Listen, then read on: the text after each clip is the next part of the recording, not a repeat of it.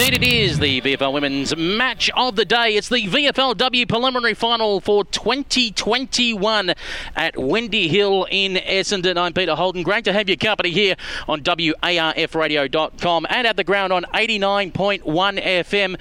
Filling in for Paul Sebastiani, who we're not quite sure if he will be here for the start of the pre-game or joining us at midday.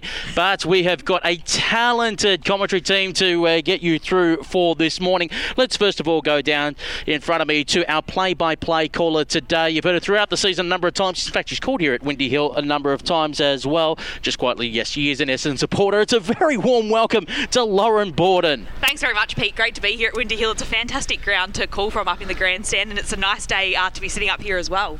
Let's introduce our match analyst for today. One person, of course, you know on the call team. She's been with us since the semi-final of 2014, 2012 VU St Norman Spurs VWFL Reserve Grade Premiership footballer. You're here also calling NPL Victoria matches. A very good morning to Katie Lambeski. Pete, thank you so much for having me once again. Fantastic day for it, perfect conditions. Windy Hill finals. We're finally back here. Amazing. Looking forward to what should be a great contest. And it's our honour to have on the call for the very first time. We've actually called her in various guises, playing for the Western Bulldogs in the VFLW, then the AFLW. Prior to that, running around for the Arizona Hawks in the US AFL. First of all, the 2018 National Championships in Racine, Wisconsin. Then in 2019 in Bradenton, Florida. It's a very warm welcome to Danielle Marshall. Yeah, thanks, Peter. Good to be here again. What a day for it. Thought it was going to be rainy, but it's not, so very excited to see what happens. Absolutely, and we've got these two teams who were expected to meet 7 days, or actually less than, 7 days, that's right, because they played on a Saturday, after their semi-finals, after Geelong had beaten St Kilda, and then Essendon went down to Collingwood, but had the double chance because of the major semi-finals. We have this situation, and I'll begin with you, Danny. You obviously went through it when you were playing in the VFLW with the Bulldogs, and then had to come back against Collingwood at the Holden Centre. Can you talk about that psychology of all of a sudden, we're at the business end of the season, a few weeks off, can't do anything, and then you're back into it again? Yeah, it's definitely a little bit of a mental game, especially playing teams that you've played a couple times before this season. How's it going to go? How are you going to respond? But maybe for some of the players, the 2 weeks break was a good thing, so we'll just see who comes out after that stronger. Katie Lambeski, Essendon have yet to beat Geelong in the VFLW since both sides entered the competition. Essendon got close once by 5 points down at Colac, if I'm correct. Is today the day Essendon turn the tables, or is Geelong simply too good? Just based on form, it's really hard to sort of predict 100%, but I think with Geelong, I just think they're at a point where they're just really well structured and that they're very, very hard to beat and play against and break down. And you see this trajectory that Essendon are on. They're very clearly on an upward trend. Like, they've been building, and there's been some fantastic work done here. I think it's going to favour just that experience of the Cats. I think it's just slightly, I think they have the advantage here today, but I think there's no better time for Essendon. There really isn't. This is their first finals campaign. They want to take every opportunity that comes their way. It should make for a fascinating contest, but I think that experience, that form favours Geelong at this time. Lauren Borden, for the second time in a finals campaign, Geelong will be coming up against their own players, and let me explain that. I can't remember one of the names, but I know definitely another name was Phoebe McWilliams. They played for Hawthorn VFLW in 2018, and both had been signed to play for Geelong 2019 AFLW. We have the same situation today. Georgie Prespakis and Zali Friswell taken in the top 10 draft picks by Geelong for the AFLW season starting in December, but today will run out for Essendon against Geelong. It is such a little quirk of this year, an interesting concept, especially considering when that draft came about. What was it, a week ago? It's just Tuesday. It just seems like a lifetime ago. But Prespakis and Frisbee would have known they were playing Geelong in a preliminary final to get into a grand final, and then we obviously saw on Instagram Prespakis getting up and about in the Geelong jumper once she'd been drafted. So it's quite interesting that now, I don't know how much contact they've had with Geelong in this past week, but it'll be interesting to kind of hear about that. Maybe we ask the coaches about that, what that kind of transition has been like in the last week, considering they're now going head-to-head today. Talking about the coaches, we'll be catching up with Brendan Major, the coach of Essendon, at 11:15 this morning, followed at 11:30 by Andrew Bruce, the coach of Geelong VFLW. The other question, Katie, I throw to you is the Collingwood Football Club, and essentially what are they doing this weekend? Because as per a normal final system, they won the week off to be able to go through the grand final. For them, it'll be literally a month between games when they come back to play in the grand final next Sunday. There's been no official word anywhere, but if you're in the shoes of Chloe McMillan, are you arranging a scratch match today or something to try and blow off the cobwebs before the biggest game of your year? I think you kind of have to, don't you? I think you just need to get those hits in. You just need to get those miles in the legs, get yourself back into that sort of shape. Of course, the mental game is definitely a factor as well, but I think you just sort of have to get in there, get it done, but nothing too silly where you're injuring your own players, anything like that. But yeah, they've kind of lost the advantage, haven't they? It's not really a fair situation on them, but they've answered all challenges this year so far, so I'm sure they're going to back themselves in to do it again.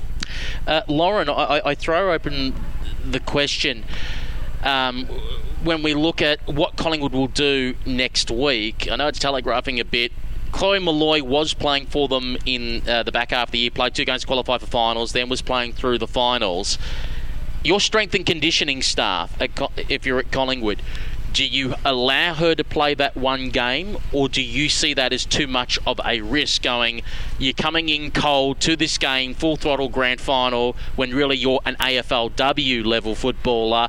Do they say, and considering how good an AFLW footballer she is, no, it's too much of a risk, you can't play in this game? That is a very difficult question to look ahead to, and it's obviously one that there would be chats about coming into next round, or maybe it's something that obviously she would have 100% played if we went, didn't have this 2-week layoff. But it's interesting to think about that. I think you keep her in 100%. I don't know what you think about that, Katie, and I know that you're taking a risk there.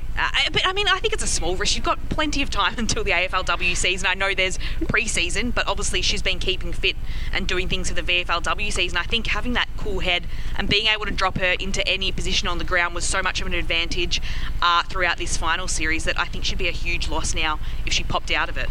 100%. I think you just sort of back her in. You just sort of back her professionalism, her ability to recover and get back to eventually the pre-season that they're going to look ahead to. So back her in. If you have them available, go for it. I think you have to take that chance. Chloe Molloy, everyone will watch on with anticipation if she will run out there or not for Collingwood next week in the grand final at Northport Oval. And Danny, obviously you have the pleasure of being able to be here today as part of our commentary team and be able to watch the game. Obviously, due to the current COVID restrictions, a crowd officially is not permitted here at Windy Hill. How much can you gather at home? There is the AFL stream that I should mention will be running from 12 p.m. How much can you gather on video compared to being at the ground? Because no doubt, in normal circumstances, with the week off, the Collingwood girls would be here. They'll be here in numbers, sitting here, watching the game, watching everything that's going on around the ground to put in their mental bank ready for next week. How much can you glean off just the single camera vision? Definitely not as much as you would like. When I do vision, I'm definitely looking at the behind the goals footage, that kind of thing. So if they do have the behind the goals footage and it gets up for the girls, they'll probably be taking more of a closer look at that, I think, this week. But watching the game in real time kind of gives you a better vibe of who's up, who's down, the kind of the flow of the game. Watching it in pieces sometimes doesn't give you, the last final a couple weeks ago now, like Geelong was down to St Kilda and they had to fight their way back. So watching the transition of the team and how they fight back sometimes as the whole game is nice to see, but definitely would prefer to see the whole field behind the goals, how the teams are structured, is a little bit more helpful personally. It's just those little things too, isn't it? Just like those running patterns, particularly like for forwards. It's just that you definitely can glean more in that sense, I feel. So yeah, hopefully they can arrange some sort of footage, but yeah, just a strange situation all in all, unfortunately. But we might see quite a few Collingwood players who have dogs just walking their dog around Windy Hill today. We might take this opportunity to take a quick break. When we return on the other side of the break, we should have Essendon coach Brendan Major joining us here on the pre-game show on WARFradio.com. This is the preliminary final live at Windy Hill. A tough time doesn't excuse abusive behaviour at home. Even in crisis, there's no place for domestic or family violence. If you, your family or community is affected, help is available online and by phone 24/7. For free, confidential advice, support and counselling for everyone, contact 1-800-RESPECT. There's no place for domestic or family violence. Help is here. Authorised by the Australian Government, Canberra. Draft Central is entering a new era, covering all the state leagues from the VFLW, Sample W, Waffle W and Quaffle W, as well as their primary focus, the NAB League Girls. Draft Central has you covered when it comes to all you need to know about the future stars of the AFL Women's. Draft Central, brought to you by Rookie Me, is now on YouTube, so be sure to subscribe at Draft Central, as well as on our Facebook, Twitter and Instagram pages at Draft Central Oz. The Smith family have been helping disadvantaged Australian children for decades. Today we focus on helping children break the cycle of disadvantage by supporting them to get the most out of their education. But right now, 1 in 6 Australian children are living in poverty and don't have what they need for school. These kids need a hand up, not a handout. You can help them get the school essentials they need to fit in and the extra learning support to keep up. Please sponsor an Australian child today. Search the Smith family. Hey Gary, what time you call this? Yeah, the traffic was really bad. Oh, there's Steve-o. G'day, Steve. Morning. How's your weekend? Same old, same old. What'd you get up to? Not much. Are you okay, mate? Looking out for one another is something we all need to do. So if a mate's struggling, ask, are you okay? Listen, encourage action, and check in again soon. Those 4 steps could change their life. Find out more at areyouok.org.au. Hey guys, I'm Jess. And I'm Lisa from the Veronicas for RAD. Recording artists, actors and athletes against drink driving. What does it mean to be a designated driver? It means you're the friend who's agreed not to drink, not the person who's had the least to drink. It's cool to do and it shows you care about your friends. If you screw up just once, then your life changes forever. Face it, their lives are in your hands. So why don't you and your friends take it in turns to be the designated driver when you go out? You'll make the road safer for all of us.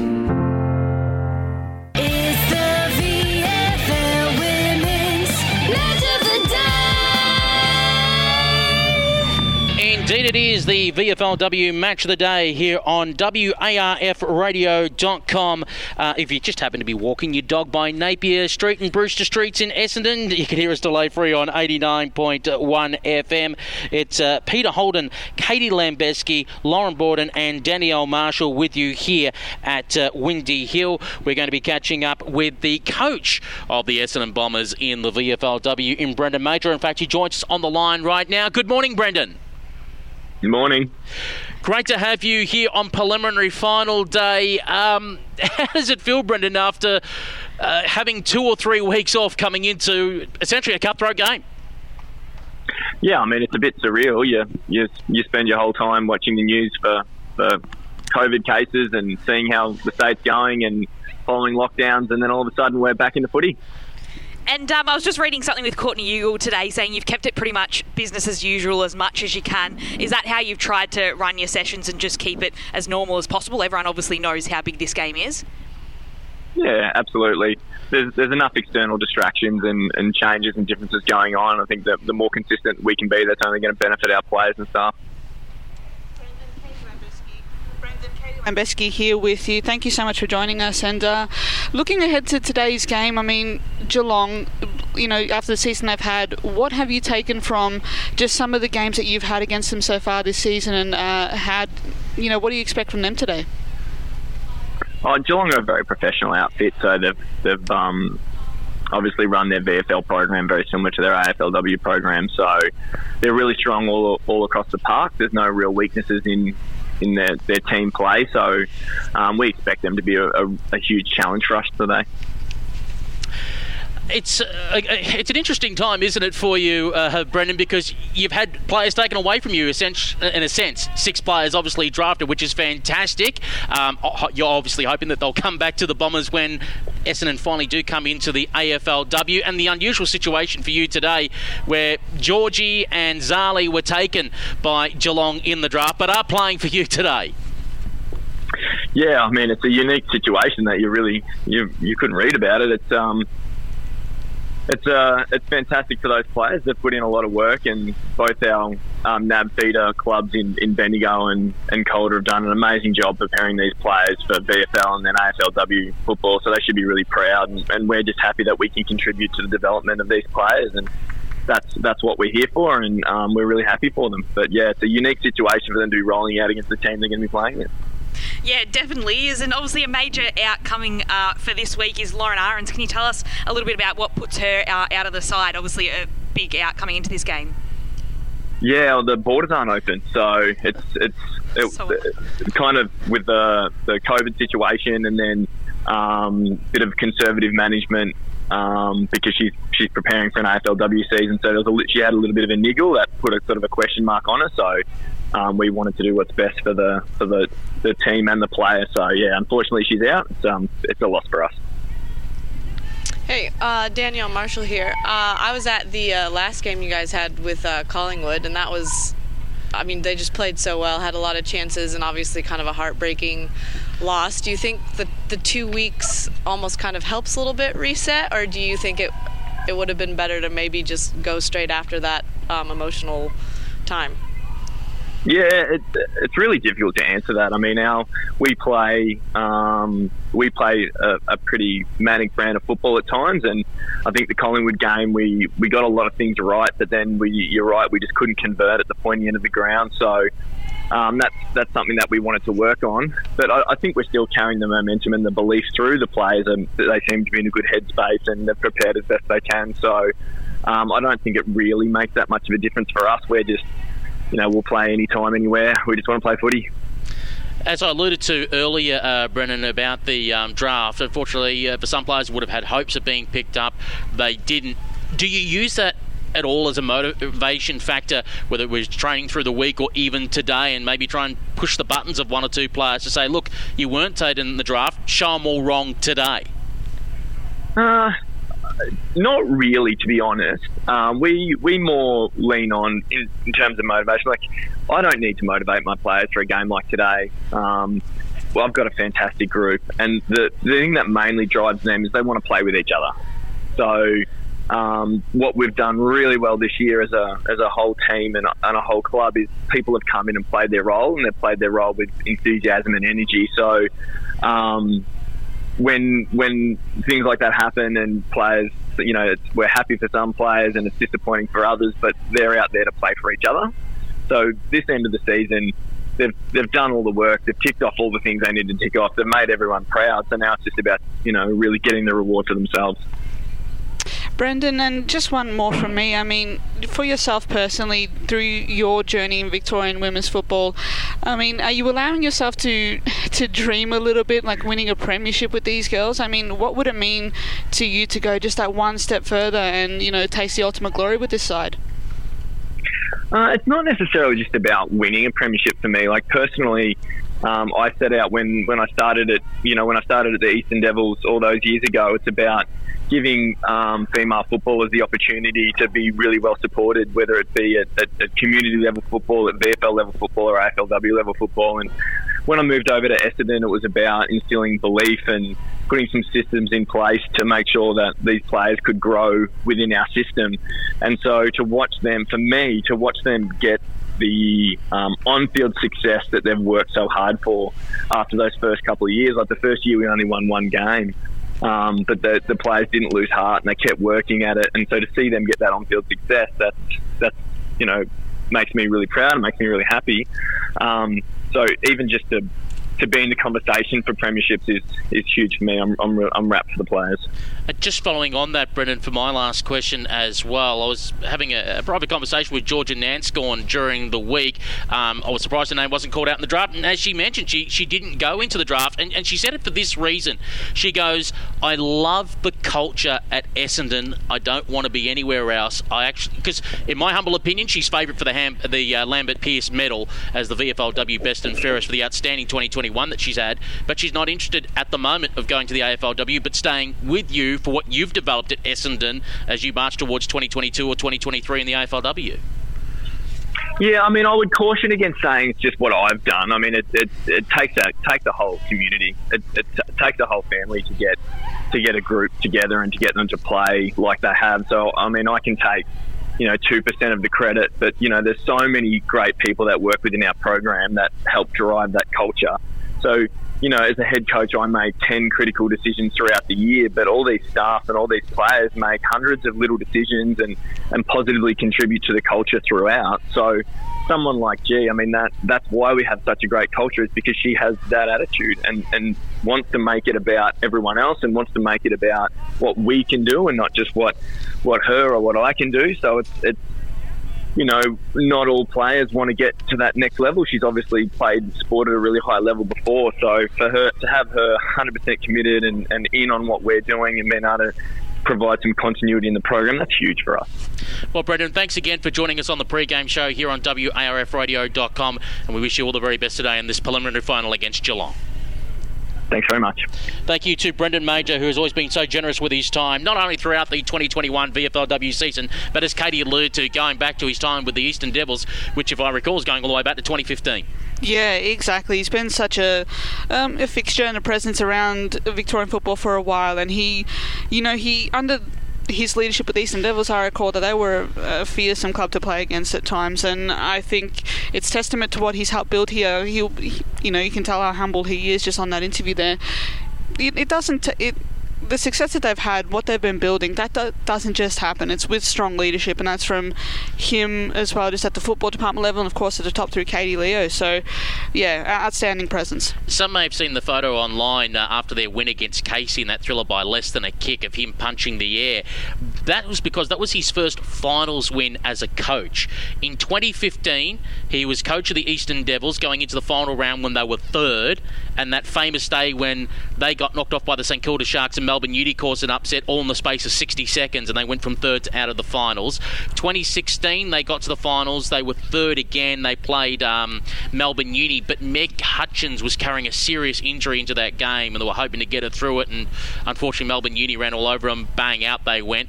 2017, they had injuries again, and there's new sides that came in. They missed out on the finals then. Then at 2018, he came to Essendon, where they won, as he said, that one game, and you're thinking, geez, these things are going pretty rough there for Major. 2019, they had a bit of a late run, just fell short of the finals, and then finally, after all of this, everything he's been through, including no football in 2020, he finally had a finals win. He got within a goal of knocking off Collingwood in the semi-final, and now possibly stands 80 minutes away from a grand final berth. So what you're saying is we might see a Dean Boxall level celebration on the sideline there if he gets up today. No, it's just you're right, he hasn't had the most luck, but he's created something I think really unique here, and I think this is a side that looks ready to take the next step.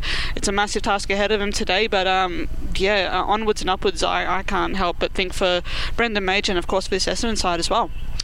Danielle Marshall, we have a look at the Essendon side as we speak, warming up at the moment, and it just seems to be that right balance, doesn't it, of experience with that youth. We talked about Friswell and Prespakis and Barber, and some of the youngsters have been around the system for quite a while, and then they've got that sprinkling in there where we've talked about Nanscon and the oldest player running around in the VFLW, Cecilia McIntosh.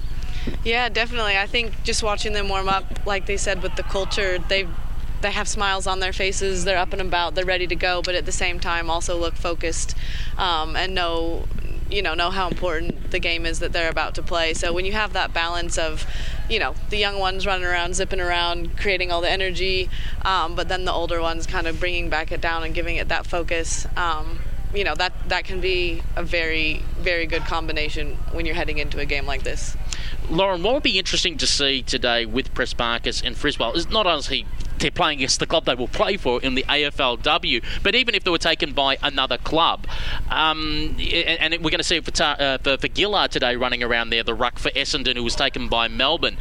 You've kind of had this very big high during the week, and you're probably, running around like crazy on Wednesday, calling all your friends, etc., the exciting news that you were taken in the draft. how, have you almost spent a little too much energy during the week? Can you almost feel, I know it's, you're playing for a spot in the grand final, but maybe just a tiny, teensy little bit flat coming out after everything you've experienced during the week. Yeah, it can definitely take a lot out of you when you're experiencing something emotional like that, even as happy as it is. And obviously, you're getting so many calls and texts from people that you're responding to, which can be tiring. But I think when we look in the case of someone like Prasparkas or Friswell, they were fairly certain to get drafted. So I think it doesn't come as a surprise. So it wasn't like something they were sitting there on Tuesday night and then celebrating because it came out of the blue. So I think for them, I think they'll be fine. Obviously, in the under-18s competition now with Calder, and they're prepared very well, and they're prepared for every case and very professionally prepared. So I don't think it'll impact her too much at all going into this week. I think it's just a little bit more of some excitement going in, and just a little bit of probably strange being out on the field against the colours you'll wear in a couple of weeks' time. Definitely, but I think, as you mentioned, I think it's more, you're not going into the unknown anymore. Like in the past, like these players who were picked up in the first couple of years of AFLW, it's just the level of professionalism keeps evolving. There's just more experience, and there's more, I think, an ability to adapt to the professional level, and I think of course you're only human. Distractions, of course, happen, and things outside the game happen as well, but it's more the support's there now, I think, and I think that's what you lean on, and you just lead toward having that sort of that strength, just to concentrate and go again. We'll take this opportunity to take a break. On the other side of the break, we're going to be speaking to Andrew Bruce, the coach of Geelong, here on WARFradio.com. Winter has really set in. Time for hot drinks, warm soups, a relaxing bath and cranking up the heater. Did you know that all these things present a burn hazard for children? In fact, 79% of burns happen in the home. Visit kidsafe.com.au to download the free burn safety checklist and get some essential tips for keeping kids safe in your home. And remember, when a burn occurs, apply cool running water for at least 20 minutes. No oil, butter, ointments or ice. Always seek medical advice if the burn is larger than 3 centimetres. Hey, Gary, what time you call this? Yeah, the traffic was really bad. Oh, there's Steve-o. G'day, Steve. Morning. How's your weekend? Same old, same old. What'd you get up to? Not much. Are you okay, mate? Looking out for one another is something we all need to do. So if a mate's struggling, ask, are you okay? Listen, encourage action, and check in again soon. Those 4 steps could change their life. Find out more at ruok.org.au. Draft Central is entering a new era, covering all the state leagues, from the VFLW, SANFL-W, WAFL-W and QAFL-W, as well as their primary focus, the NAB League Girls. Draft Central has you covered when it comes to all you need to know about the future stars of the AFL Women's. Draft Central, brought to you by Rookie Me, is now on YouTube, so be sure to subscribe at Draft Central, as well as on our Facebook, Twitter and Instagram pages at Draft Central Oz. It's Anna Mears winning gold. Hey, I'm Anna Mears. Winning gold at the Olympics was an incredible feeling. And having my biggest rival, who I'd just beaten, ride up next to me and lift my hand in victory topped off an amazing moment. We'd had our fair share of clashes over the years, but in the end we both respected each other, and that's what really counts in sport. Be gracious in victory and in defeat. To keep your sport inclusive, safe and fair, go to playbytherules.net.au.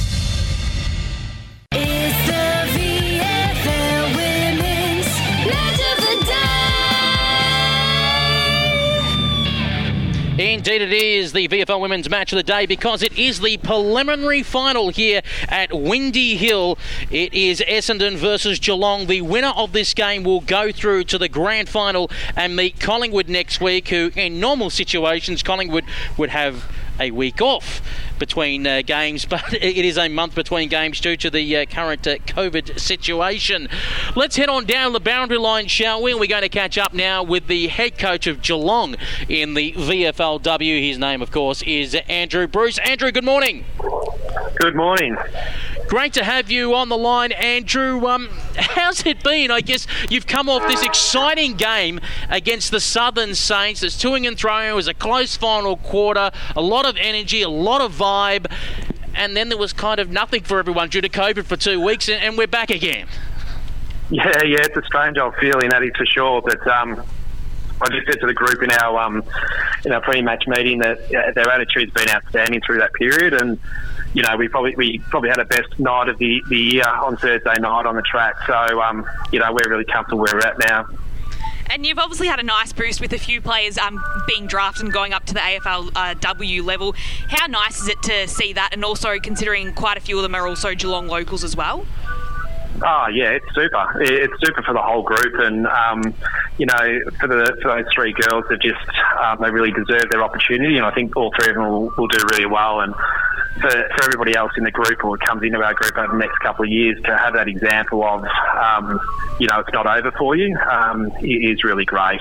So most definitely there's a couple of they're all local girls, so they don't have to worry about travel and all that kind of stuff. So it is great for them. Andrew, Katie Lambeski here with you. Thank you so much for joining us. Looking ahead to today's game a little bit, what are you expecting from this Essendon side, and what have you taken from the last couple of meetings throughout this season so far? So I know they love a contested type game. Their mids love coming out through the front of the stoppage where they can, so we have to be really aware of that.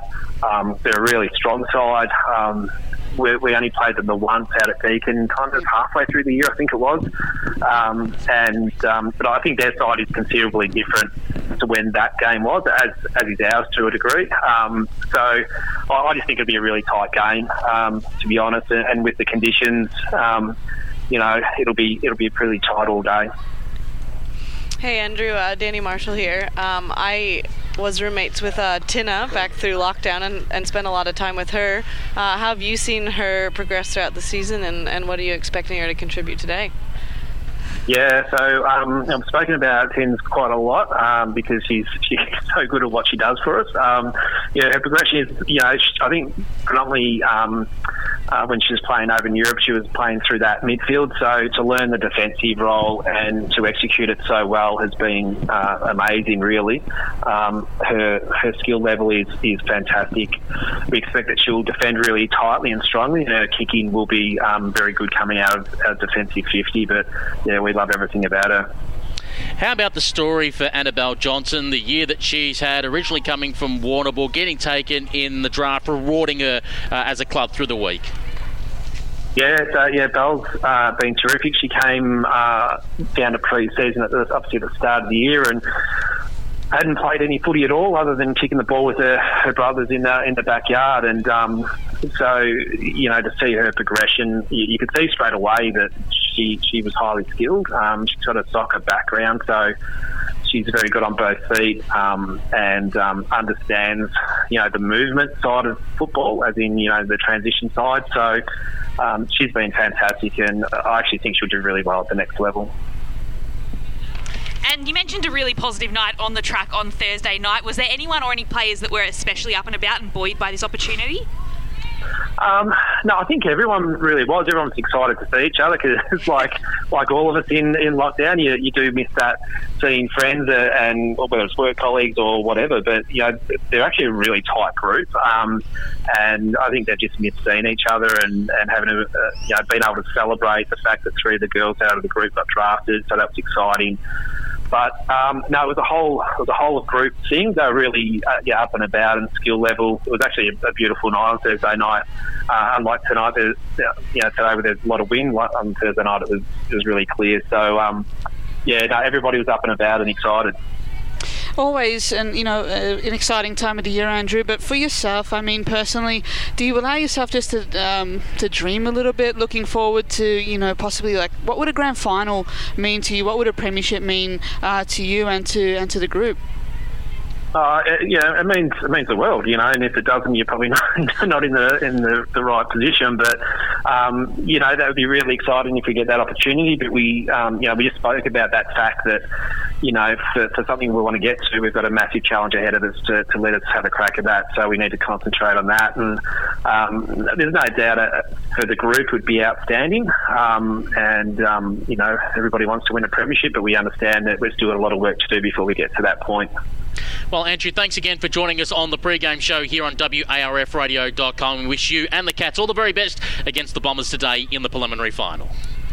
Thanks very much, team, and I appreciate your support. Thank you. So thank you to Andrew Bruce, the head coach of Geelong in the VFLW, joining us here on WARFradio.com. And don't forget, you can tweet us anytime at WARF Radio. Listening to both coaches, as we look around our commentary team, who do you get the vibe off of who's probably the more confident, or should I say settled, as we come into this game? I think they're both quite settled coaches. I think Brendan Major was potentially more serious than we've heard from him in pre-game before. Usually he throws in a bit of a gag or a joke. Andrew Bruce was a lot more like his normal self. He's quite a relaxed coach as well, but I think they're generally both pretty relaxed characters. Maybe Brendan just a little bit more serious today than normal. Both determined in their own way, aren't they, though? Just both level-headed, both, I think, incredibly driven as well. I think they get the sense that there's a massive opportunity ahead for them, ahead for their teams, and, back to business now. And I think also with the situation that we've been in, I think there's also just that, I think there's that gratefulness to be back to. So, yeah, massive, incredible leadership from both, by the way, and should be a fascinating contest ahead for us as well. It was quite interesting just to hear that they had a training session Geelong on Thursday night, and that was their first time back. So it must have just been one training session potentially before coming into this game. They were allowed to train from Wednesday onwards, but I guess, for them, do they go the Wednesday, Thursday? Do they go Wednesday, Friday? Or do you have the one which they did on the Thursday? So what comes down to the strength and conditioning stuff and what they think. Yeah, exactly. And I mean, with the Thursday, you could probably get a longer session. You could probably do more rather than have that quick turnaround on like a Friday, or like a big session on Wednesday and a slower one on Friday. But yeah, I mean, I don't envy the task of these football departments, to be honest, in this uncertain time that we're all in. And you just have, at the end of the day, you just have to back your players in a little bit. You have to just be, back them in and let them do the job. What is different compared to the last lockdown, which of course, Danny, you went through before coming back in round 13? If I recall correctly, we had that weekend off. So you had, if they wanted to at the time, they could have trained on the weekend and then had all week before coming into that restart weekend. Here, Danny, the different situation where you could start training from midweek, so that shorter run-up. Yeah, I think, as Brendan mentioned in his interview, they tried to keep it as normal as possible. So I think the training on Thursday, that's their usual training night, get the girls in on the normal night that they come in, keep it as standard as possible is probably one of the best ways to look at that. Keep everything rolling, but don't make it 2 extra days, try to fit something in, just take it as it comes. But I mean, yeah, all the nerves, anticipation building up, hopefully at least the training session, get it out, get it going, and roll into the weekend on a high note. We'll take this opportunity to take a break here on WARFradio.com. When we come back, we'll take a little bit of a look at the draft that was held on Tuesday night, plus continuing our preview of Essendon versus Geelong. It is a 12 p.m. bounce down here at Windy Hill. The average person spends 44 minutes a day thinking about food. At Oz Harvest, thinking about food is a full-time job because we're always looking for new ways to nourish our country and combat food waste and hunger. Every day, we rescue quality surplus food across Australia and deliver it to those who'd otherwise go hungry. And you can help. Every dollar donated to Oz Harvest can provide 2 meals to people in need. Visit ozharvest.org. Thought for food. Could you recognise if one of your friends or family was having a stroke? Think fast. F. Face. Check their face. Has their mouth drooped? A. Arms. Can they lift both arms? S. Speech. Is their speech slurred or confused? T. Time. Don't wait. Call 000 now. Think fast. Act fast. A message from the National Stroke Foundation. No business wants to throw money away. But did you know sending resources to landfill can be more expensive than recycling them?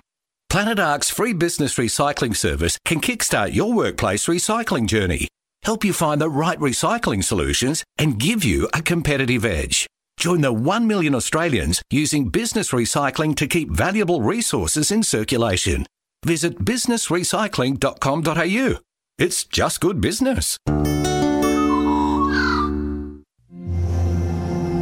A tough time doesn't excuse abusive behaviour at home. Even in crisis, there's no place for domestic or family violence. If you, your family or community is affected, help is available online and by phone 24/7. For free, confidential advice, support and counselling for everyone, contact 1800-RESPECT. there's no place for domestic or family violence. Help is here. Authorised by the Australian Government, Canberra. It's the VFL Women's Match of the Day on WARFradio.com, and if you just happen to be walking by Napier and Brewster Streets in Essendon, 89.1 FM delay free, this is the VFLW preliminary final. Essendon and Geelong, the winner, will play Collingwood next Sunday in the grand final. That's the 8th of August. Bounce down at 1 p.m. at Northport Oval, or ka-ching for the sponsors, ETU Stadium. Peter Holden, Lauren Borden, Katie Lambeski and Danny Marshall with you in commentary here at Windy Hill. I guess the one thing that we have to look at with today's game is, how do you play a ground like Windy Hill? It's not like, for example, Geelong's ground at Deakin University, a little bit in the valley, it's wide open spaces, the wind everywhere. Here today, we're talking about the old stands, the Herd stand, the Cookson stand, which is going to shelter the northwest corner of the ground. Katie, you're an Essendon supporter. Lauren, you're an Essendon supporter. You'd know this ground both very well. Particularly if you're a visiting side, how do you attack this type of ground, particularly when you're going to be going down towards the railway end?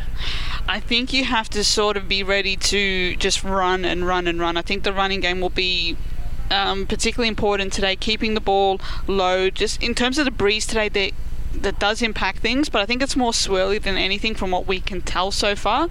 Keep the ball low, get ready to run, hit up your targets where you can, and just go short, I think, at times when you're in doubt. So it's a very tricky ground to come up against. It's a very tricky sort of challenge for visiting sides, but yeah, you can adapt. You definitely can adapt and can try to just got to work hard at the end of the day. Danny, looking at the Geelong side for today, you've played against them a couple of times. They've got some tools around there that's going to give Essendon some headaches, and I guess from your experience, how do you tackle it when you think about they got Georgia Clark up there forward, Claudia Kanjaka can jump around the forward line, Maddie Boyd is the ultimate swing woman. She can play back, she can play defence. They've got three that they can rotate around at any time. How do you try to handle that, particularly an Essendon side that's, besides Gillard, it's not actually a pretty tall team. It's actually made up of mids.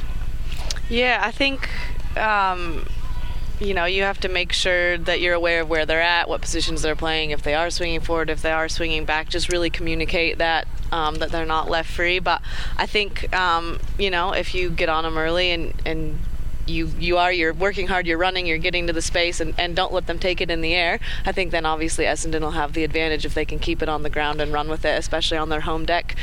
They can make a lot of use of the transition and turnovers that can possibly happen there. So, we'll see if they can get on top of that and keep the ball on the ground.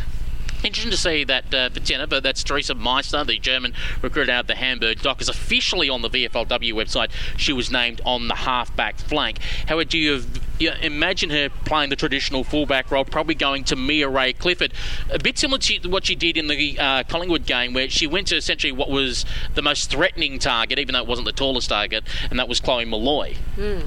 Yeah, I mean, Teresa, because she has the background kind of more in the midfield and running, she has a tank that you wouldn't expect from someone her size, but she can definitely run with the best of them as well as just being really strong.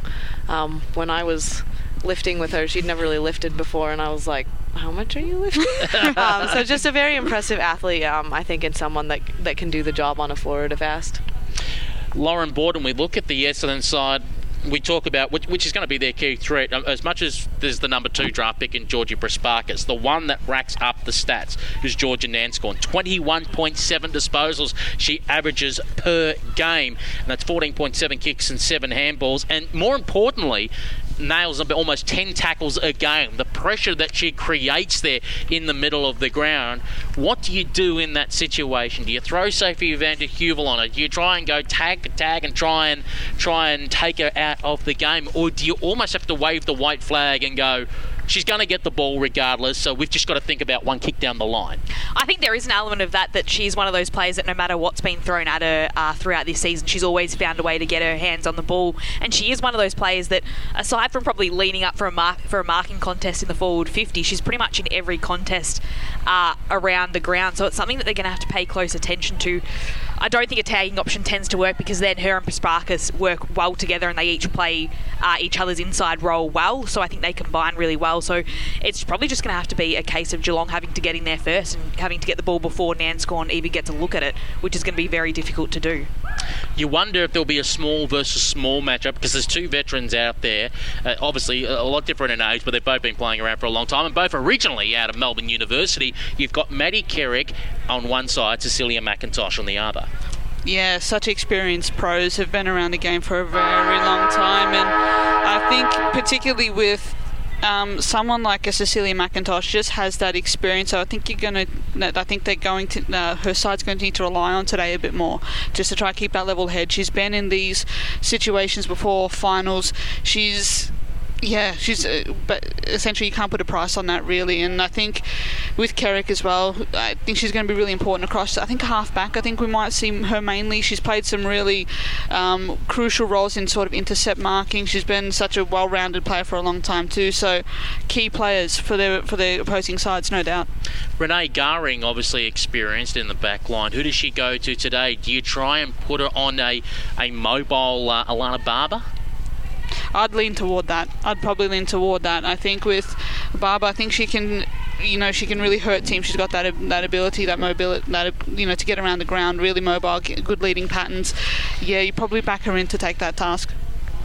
Well, I know we were going to talk about the draft. We'll have to talk about it very quickly, because we're actually running very short on time today, and we have to thank both coaches for being very generous with their time. I guess the one interesting headline coming out of the draft, and apologies to Danny that you didn't get picked up. We want to see you back out there for the next AFLW season, and hopefully you can kick some butts in the VFLW next year, just to remind everyone of the great talent we've got running around. But the most intriguing one out of it was the Tegan Cunningham situation, because the rumours going around was, when Harris went from Carlton to Melbourne, that possibly Cunningham was going to be part of a deal and be sent to Carlton. Then all of a sudden Cunningham retired, and we thought, okay, she must be one of those like Shani Norda, who it's a case of, well, look, I'm getting on in my career, this is not enough money, and everyone thought, well, fair enough. And then all of a sudden, out of the blue, she says, oh no, I'm out of retirement, I'm nominating for the draft, which would normally give the indication of, oh, a club must have spoken to her, someone's going to pick her up late in the draft. And then she doesn't get picked up, which makes everyone wonder what's going on. Bizarre, definitely a strange situation there, but I think it kind of surprised me when she initially retired, because I thought she still had something left to give. I thought it was just, of course, personal factors do play into it, as we've mentioned, as we've seen, but yeah, just strange all around. I would have thought that someone would have said, hey, look, of course we'll take you, come out of retirement, we'll have to have you for a season or two. She can still do the job, and I wonder, it's just bizarre all around really. I couldn't quite understand it myself.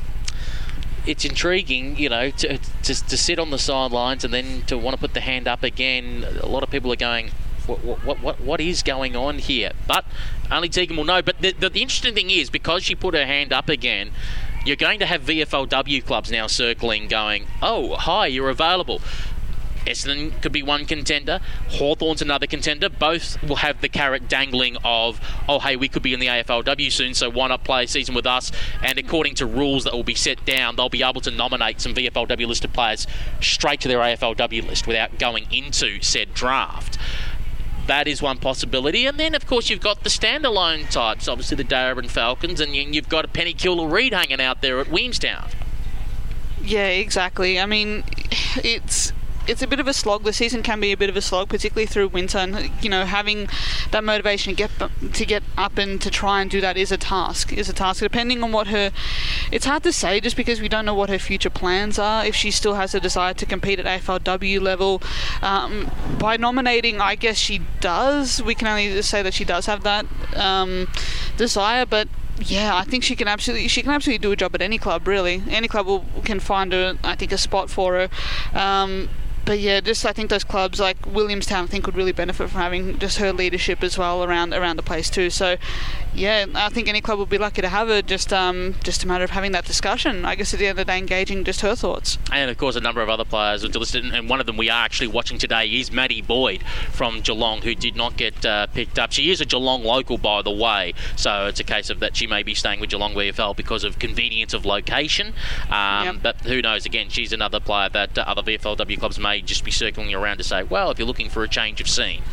North Geelong Magpies, I think she was even a local there, and really, I think that's where she really made a name for herself and got herself into AFLW contention. So, yeah, I think it is a sacrifice having to up and move. It's with these players, it's a lot of factors that play into it, but I think, it was a bit of a surprise to see her not picked up again by Geelong. I think she has that skill set that's to play forward or back. Has the experience. Why, I think any club might just want to have that chat with her too. And I'd caution Maddie Boyd, if she wanted to go back a level to play with North Geelong, beware, because one of your competitors is Drysdale, and you've got Steph Carroll and possibly Meg Hutchins is going to pull on her jumper there. So if you want to avoid Meg, just quietly look for another division. Look out. Look out. But, home is where the heart is at the end of the day, and I think it'd be great to see her stay. I think with Geelong staying in that area, she's just been a fixture just in that area for a very long time. And I'm sure she'll be a key player today as well out there. We'll take this opportunity to take a break. When we return, we'll have the first bout of the preliminary final between Essendon and Geelong.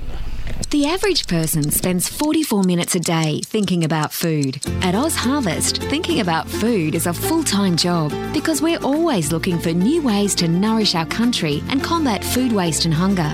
Every day, we rescue quality surplus food across Australia and deliver it to those who'd otherwise go hungry. And you can help. Every dollar donated to Oz Harvest can provide 2 meals to people in need. Visit ozharvest.org. Thought for food. Could you recognise if one of your friends or family was having a stroke? Think fast. F. Face. Check their face. Has their mouth drooped? A. Arms. Can they lift both arms? S. Speech. Is their speech slurred or confused? T. Time.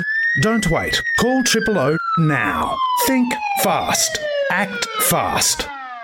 A message from the National Stroke Foundation. No business wants to throw money away. But did you know sending resources to landfill can be more expensive than recycling them?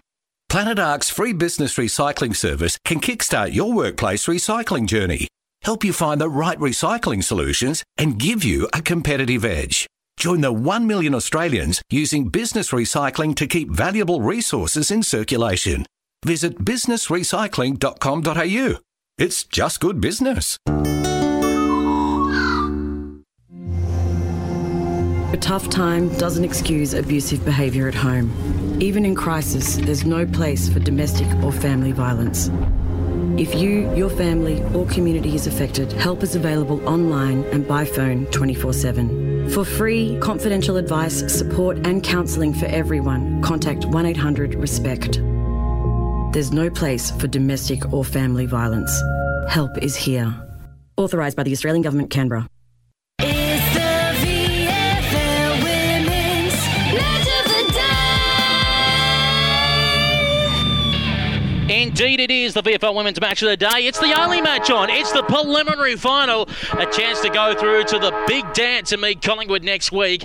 Essendon and Geelong. Peter Holden, Katie Lambeski, Lauren Borden and Danielle Marshall with you here at the famous Windy Hill. The last time it saw an AFL match here was in August of 1992, 29 years ago. Since then, Essendon, obviously in the men's AFL level, have had the home ground of the MCG before moving to Docklands, but it's still home to the VFL men's and the VFLW. It's time to start getting some tips on who will win today's game and by how much. Let's go around the panel. Katie Lambeski, I'll start with you. Who wins today and by how much? I'm going to say Geelong just by a kick. I think they're just at the point where they just have that form. They've been building up to this moment. I think they're just going to have a bit too much when all said and done at the end of the day. We do remind sides that even though Essendon has the home ground advantage, courtesy of playing in a major semi-final, that Essendon finished 5th for the year and Geelong finished 2nd. Danielle Marshall, who wins today and by how much? I'm going to have to stick with the previous mentioned Geelong. The experience and the form that they've had throughout the season, having played against them twice and having very rough times both ways. I just know the level of talent that they have out there, and I think they're going to be able to pull it home. 1 or 2 kicks, I think. Lauren Borden, who wins today and by how much? I'm going to go a little bit of the upset, I think, and I'll go the Bombers. I don't think it'll be a high-scoring game at all. We've seen from both sides that they tend to play in some low-scoring matches, so I think it'll be the Bombers by 3 points. I just got this weird feeling today, Essendon by 17 points. I think something says that for Prespakis and Friswell and a few of the others that the pressure's now off. They don't have to worry about performing for recruiters and all of that draft business because it's now done and dusted. You know what your future's going to be. You can just go out and play football, and I think that makes them more dangerous today. Let's get underway with the first term of the preliminary final here on WARFradio.com. Here's Lauren Borden. So the preliminary final set to get underway at Windy Hill. No second chances after this match. Who can respond best from the 2-week break? It'll be Geelong, whose hands it falls into first. Shepherd can't get the kick away. Coming in there to swipe in through was Anthony from the Bombers, and she'll just be taken to the ground as soon as she's got it, forcing the umpire to come in and ball the ball up again just outside the centre circle. So we'll have the throw up again. Going up is Nelda and Fuller in the ruck. Running onto it there was Van der Heuvel. She couldn't pick it up. So Prespakis comes in there, just drafted to Geelong, going up against what will be her new club. In comes Nanscorn for the Bombers. She gets it back again. So 2 possessions quite early for the skipper. She sends it down long, trying to find Hosking along half-forward line for the Bombers. The Bombers kicking to the grandstand end of Windy Hill, or the right-hand side of your radio dial. And it'll be on the outer side of the ground along that half-forward line where the ball's wrapped up. Players jump on top of it and the umpire will be forced in and ball it up. So we're about 52 metres out from goal. Essendon attacking towards the Napier Street end. Ball is thrown back into play. It's a punch close towards the boundary line. Prespakis went in for it. Couldn't quite pick it up. Was waiting on the outside for the hand pass. Nanscorn as well. Looking in there, Webster. It's taken out of the hands by Maloney. Had to move it backwards to go forwards through Johnson. Long bomb up the line. 1-2 bounces. Chasing after it was Georgia Clark. Ball's going back to almost the Essendon half-back flank here. Half-forward flank for the Cats. Coming in to try and hold things up there was Nelda for the Bombers. Everyone's going to jump on the pill. We're going to call for a ball up city side of the ground. Right on centre wing. Let's get some early thoughts from Katie Lambeski. Very much contested to start this game off. Very much a finals intensity to it. Not much space at all. Not much quarter at all given here by either side. As another stoppage comes through here. So another stoppage on the outer side of the ground. Centre wing will force the umpire to come in again and throw it up. So some early stoppages here in the match, what you'd expect though from a preliminary final. So the ball will go down. Nelda hits it to the outer side of the ground. It's picked up by Nanscorn, but Nanscorn's tackled and she's called for incorrect disposal of the ball. So it's Geelong's chance now to go and press ahead and try and get their first forward 50 entry. The ball's sent down long and it goes into the hands of Clark, who gathers, gets off a hand pass. It's just kicked along the ground. It's rolling along the ground until Van der Heuvel can pick it up and send a hand pass forward. Goes into the hands of her teammate who fumbles and isn't able to pick it up cleanly, but this time it's in Webster. Webster with the pink boots is smothered. The Bombers might be able to gather it here, but instead the ball will stay a little bit in dispute. It's falling into the hands of both teams until it just stops on the outer side of the square.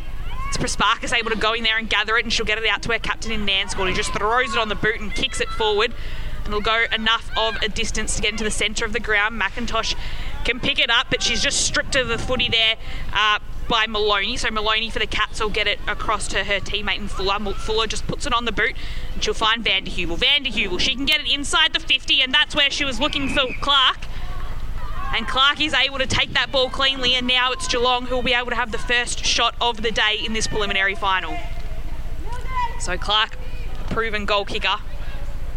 She kicked 4 in Geelong's win over the Southern Saints a couple of weeks ago to get to this point. So she'll be looking to give Geelong the advantage now here and put that first all-important score on the board in this preliminary final at Windy Hill. She puts it onto the right boot. It's looking good. It goes up. And it'll be a goal, and the Geelong players celebrate. They've got that early goal on the board, and they'll take the lead here at Windy Hill. 1 goal straight, 6. They're leading the Bombers, no yet to score. Let's get some early thoughts from match analyst Danielle Marshall. Yeah, definitely a contested ball today, but I think Geelong have decided to kind of put the ball in the boot a little bit more and gain some territory, which got them into the forward 50 to get that goal. So I think we'll see if their strategy continues with trying to get it up there. Clark beating out Tamsin D. Crook in that contest, and a very tough angle, but the Cats with first blood. 1 straight 6-0 score with 15 minutes remaining here in this first term at Windy Hill. Umpire throws the ball high in the air and away we go again. Gillard going into the ruck for the Bombers. Nanscorn trying to get it to it first. Lost control, then got it back. Went with an awkward looking hand pass trying to find Spark. Spark lost control of the ball. Taken away by Van der Heuvel. Van der Heuvel knocked out of their hands. Has to go back in for a second crack at the football. Van der Heuvel goes to ground. Has support immediately. Half a dozen going to jump on the pill. Is the umpire going to blow for holding the ball? No, he's going to allow the scrum to form. And now he says, guess what? There's going to be a ball up out of this contest. We got told him that 10 seconds ago. And he will throw it up in the air and we'll go again. Cats ball. Van der Heuvel out originally to Garing. Garing just weaving through the traffic now. Johnson on the right boot just dribbles it inside 50. Ball at the feet, 35 metres out from goal. It will squeeze out. Nanscorn was on the side, couldn't pick it up. Van der Heuvel with a hurry kick around the corner. She's racking up possessions early, trying to find Karras. Brought down.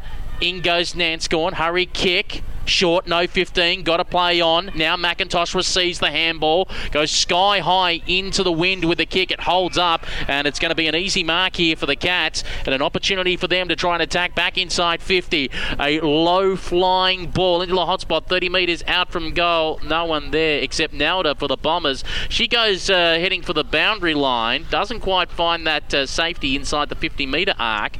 Ball goes and hits the deck, jumping in there as well. Ashley Cooper and the umpire will ask for the football back. And of course, a reminder for those that are following women's footy for the first time, if the ball goes out of bounds between the two arcs, it is a free kick to the opposition. But if it goes out of bounds inside your forward 50, we throw it back in. So 14 minutes left to play in this first term. It's the Cats leading by one straight goal here at Windy Hill. Coming in to grab that ball there, though, for the Bombers was Friswell. She can only get it as far as her opponent. It'll come into the hands of Shepherd. Shepherd couldn't gather, so it falls to ground, but it's still staying in the hands of Geelong. Gardner's got it now, and she'll send it just inside the forward 50, just with a short little hand pass, where the ball will be wrapped up along that half-forward line for the Bombers, with Nanscorn at the bottom of the pack, having been tackled there by Smith of Geelong.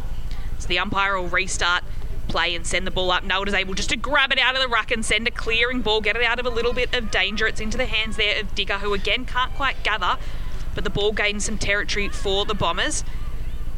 Ball in some dispute. Again, it's on the ground there. It could be leading to a stoppage. It's able to spill out on the outer side of the ground. Players following it along. It's Friswell there, recently just drafted, and she's happy to see it over the line on the outer side of the ground. We'll have another throw in. Let's get some thoughts from Katie Lebeski.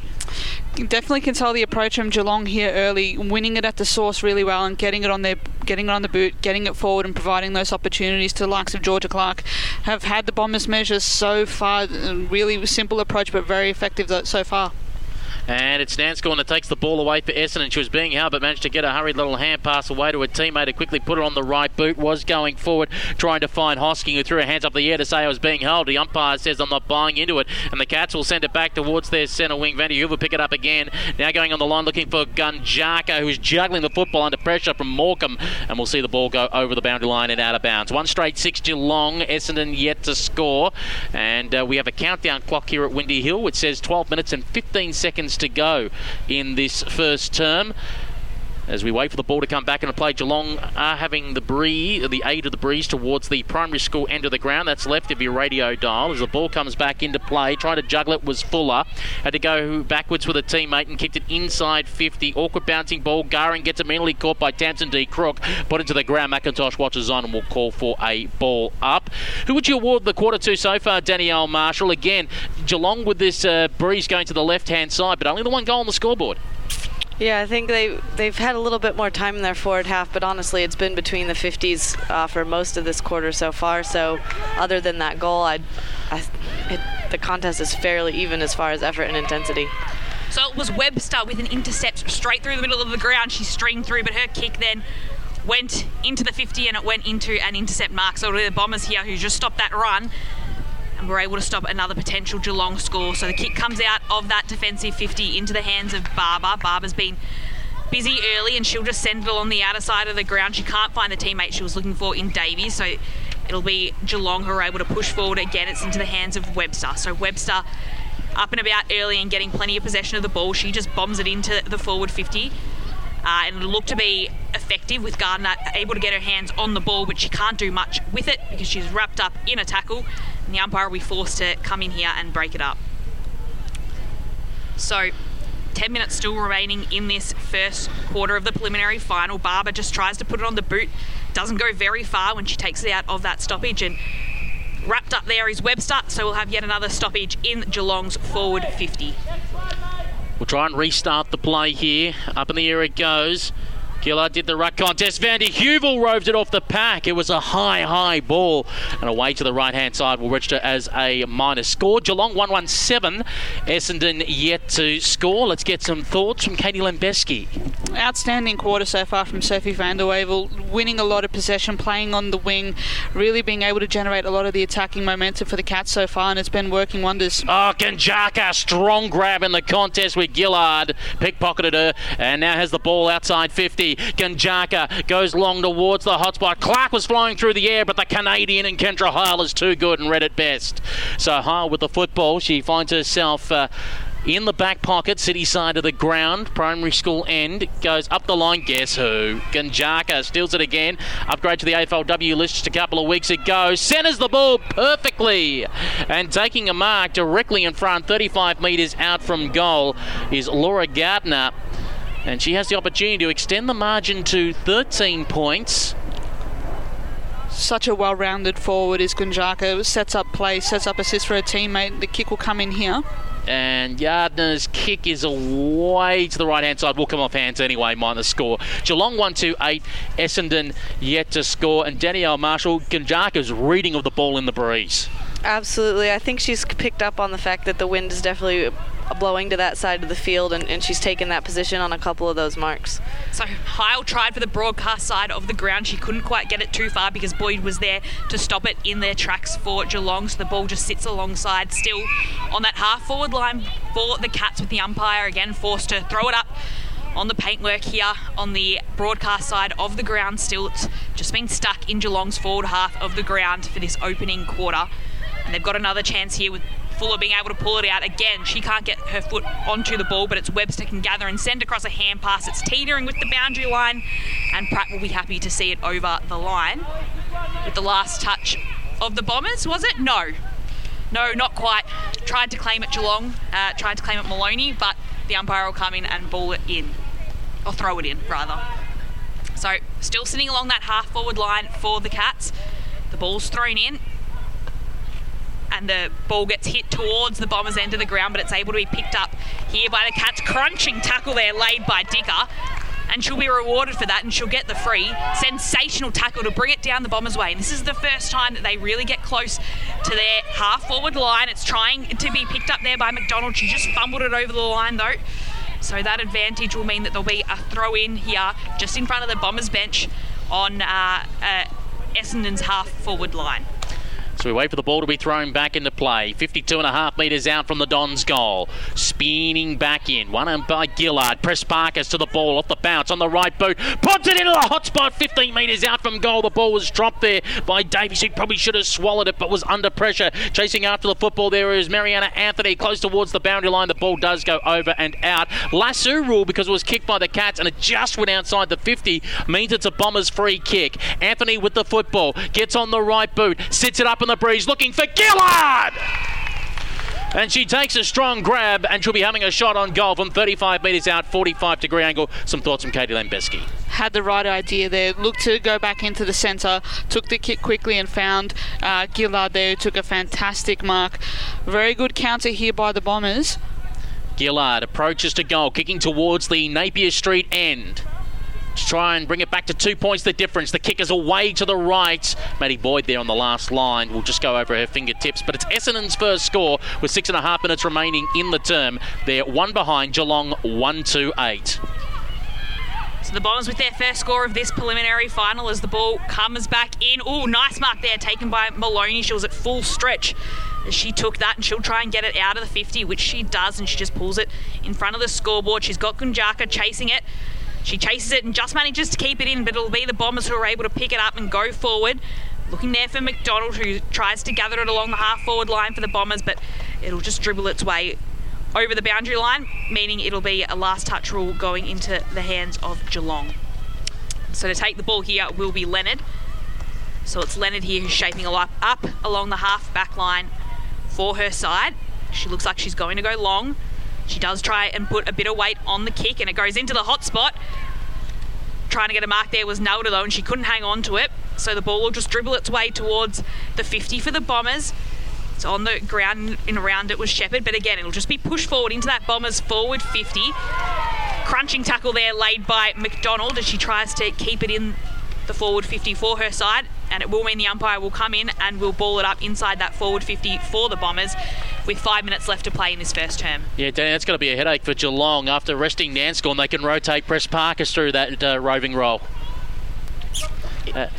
Yeah, they've been going through rotations pretty quickly on the Essendon bench, so just trying to keep their players fresh. So Georgia or Nanscombe has pretty much been fresh out there, which is definitely going to be causing problems for Geelong. Gillard trying to do the ruck work here. Press Parkers tries to keep it all on the ground. Boyd trying to clean up the mess here. Oh, pickpocketed! Chance for a Bombers goal. No, they go for the hand pass instead. They were looking for Davies at the top of the goal square. Boyd is trying to clean up the mess here. Currently put it on the left boot for the Cats. Still haven't gone outside their 50. Coming from out of nowhere is Anthony. Umpire says got rid of it fairly. Play on. And the ball is over the boundary line and out of bounds just inside the 50, which means we'll throw the ball back into play inside the Essendon forward arc.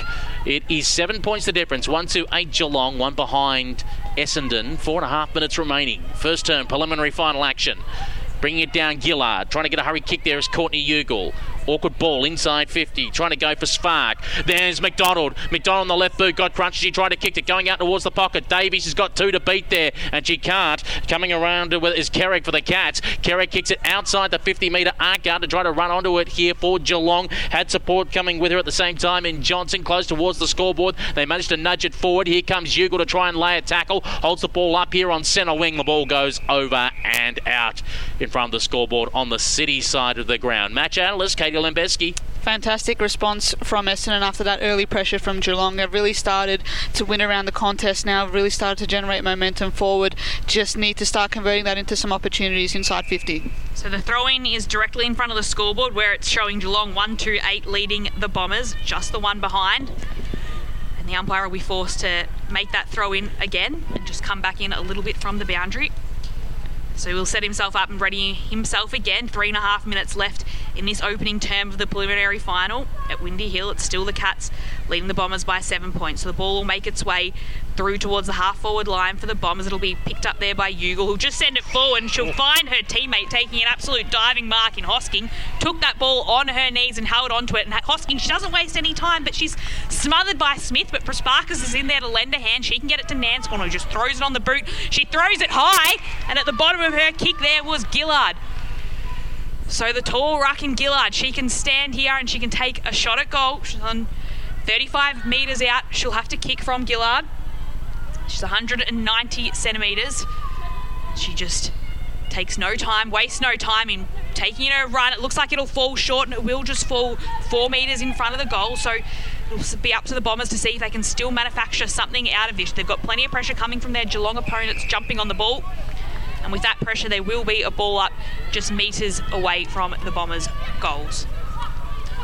So we'll throw the ball right up in the air. Gillard again goes in the contest. Nanscorn waiting on the outside. Tackle laid on here by Chloe Leonard in the long sleeves. The umpire asks for the football back. 2 minutes remaining in this first term in the preliminary final here on WARFradio.com. Don't forget, we're back next Sunday, August 8th from 12 p.m. with the grand final. Collingwood versus the winner of this match. Gillard goes in again, lays a big tackle, and the umpire says, guess what's going nowhere? Wheel clamp right at the top of the goal square. Napier Street end of the ground. Umpire will take the football back and will throw it high in the air again. Gillard brought it to ground, trying to go in there, Maguire, and the umpire again says there's a stalemate. Will call for a ball up and get some quick thoughts from Katie Lembeski. All hands at the wheel here for Geelong. Everyone in the defensive 50 here just trying to see off this last minute as Essendon try to manufacture an opportunity here. Oh, pickpocketed by Prasparkas! And she snaps it off the side of the boot, and it's a 1 point ball game. Geelong 1-1-7. Essendon 1-1-7. Geelong 1-8. Just over a minute remaining in the quarter. Boy, oh boy, Danny Marshall, just when we thought time was petering out, one action and the ball game changes. Absolutely, they did a good job of holding it in the forward line, and then they were a little bit congested, but on that last one they just spread out a little bit, gave themselves some space, and Georgie was able to get that snap off. So well done from Essendon to pull that out. So the ball was stuck there in that Essendon forward 50 for a long time, and they were just able to make that breakthrough with a minute left on the clock, less than a minute left on the clock now as we go to restart play. Just 35 seconds for either side to try and put another score on the board. It's Gillard who can just push it out of the ruck into the hands of Nanscorn. She heaves it forward and she's got a teammate running onto it who again can't quite gather. She might have taken her opponent high in the process of trying to gather the ball, and she did. So Dicker there for the Bombers just went to follow up the ball she missed, and she took her opponent high. So it's the Cats now who can go. If they don't get very far though, because they're absolutely mobbed by the Bombers again on the other side of the ground. Dicker in and amongst it again to try and get the ball back for her side. The Bombers can get an inside 50 here. Entry via the hands of Ugle. Ugle can find her teammate who helps to play on the quarter time siren. Hosking opted to play on. So at quarter time of this preliminary final here at Windy Hill, it's the home side, the Bombers, 1 goal, 1-7. They're just trailing Geelong 1 goal to 8. Danielle Marshall, we use the term professional free kicks and the likes. So sometimes when you give away a free kick, it's not necessarily a bad thing. It was interesting for the Geelong player then on that half-back flank with about 15 seconds to go. The case of don't panic, don't let go of the ball, hold on to it. If you get pinned anyway, by the time the Essendon player gets the ball back, the siren goes, they're 60 metres out, there's no chance of a score. Yeah, absolutely a lot of match awareness necessary in some of those situations, knowing how much time is left on the clock. It's a pretty small clock, so hopefully they're also getting communication from their teammates. But yeah, sometimes if you give away that free kick, but there's only 4 seconds left. And one thing as well, again, it's strange that we look to the future and we talk about AFLW coming up for next season, but Tali Gillard was picked up by Melbourne in the draft. Melbourne supports, just even from that first term, we've got to be excited by that. Not only is she rucking, the marks that she's hanging on to inside the forward 50. Yeah, absolutely. It looked like she lost her other ruck there for a little bit. Olivia Fuller was out and she was on maybe the second ruck from Geelong, and she was able to just sneak forward and take a couple marks up top, and that really can create a massive difference in a game when your ruck's taking those marks inside forward 50. Katie Lambeski, at one point the difference, the question is who do we give that quarter to? Because it felt like, at least for the first 12 minutes of the game, that Geelong were in control here, and you're a bit worried going, okay, if the Cats can kick 3 straight here, they could blow the game open early and make it incredibly difficult for Essendon. It felt like the momentum switched in the last 5 minutes, and that lucky goal by Press Parkers, who we weren't really expecting much out of that last minute and a half, all of a sudden Essendon go, right, we've got that other end twice now, we're in this game. Absolutely. And for that reason, I give the points to Essendon for that quarter. If it's, if you're scoring this like a boxing fight, that's an Essendon round. I mean, ultimately, they need to continue that pressure. I think they started winning it more at the contest, and that's really what gave them the springboard to go forward and to create those opportunities. It's got to tell you what, for Geelong, it's got to be a bit bittersweet with Press Parkers kicking that goal on them and just giving them a little bit of taste of what's to come, but also could you save it for the AFLW rather than today? But, yeah, outstanding. She's been outstanding, and I think her and the rotation with Nanscorn has been very hard for Geelong to tag and keep a track of, but they're going to have to adapt to that. And I think now Essendon have the ability, and they'll be thinking, these next 5 minutes in the next quarter, if we get a quick couple goals, we're right in this and we can really blow this out. As we get ready to go to the quarter-time break, Lauren Borden, goal kickers at quarter-time. So the first goal there going to Georgia Clark. She got the first goal on the board for Geelong, and then coming in for the Bombers there was Press Parkers with just a minute and a half left on the clock. We'll take this opportunity to take a break. It is Geelong 1-8, Essendon 1-7.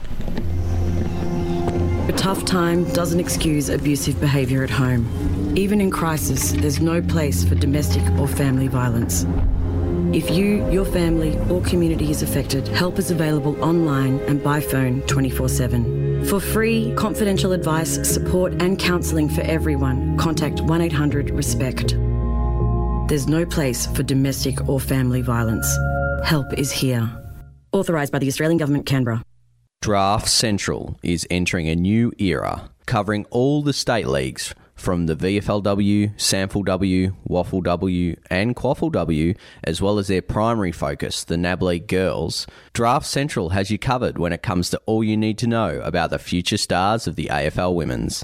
Draft Central, brought to you by Rookie Me, is now on YouTube, so be sure to subscribe at Draft Central, as well as on our Facebook, Twitter and Instagram pages at Draft Central Oz. The Smith family have been helping disadvantaged Australian children for decades. Today we focus on helping children break the cycle of disadvantage by supporting them to get the most out of their education. But right now, 1 in 6 Australian children are living in poverty and don't have what they need for school. These kids need a hand up, not a handout. You can help them get the school essentials they need to fit in and the extra learning support to keep up. Please sponsor an Australian child today. Search the Smith family. Hey, Gary, what time you call this? Yeah, the traffic was really bad. Oh, there's Steve-o. G'day, Steve. Morning. How's your weekend? Same old, same old. What'd you get up to? Not much. Are you okay, mate? Looking out for one another is something we all need to do. So if a mate's struggling, ask, are you okay? Listen, encourage action, and check in again soon. Those 4 steps could change their life. Find out more at areyouok.org.au.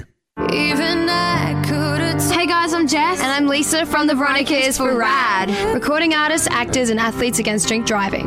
What does it mean to be a designated driver? It means you're the friend who's agreed not to drink, not the person who's had the least to drink. It's cool to do and it shows you care about your friends. If you screw up just once, then your life changes forever. Face it, their lives are in your hands. So why don't you and your friends take it in turns to be the designated driver when you go out? You'll make the road safer for all of us.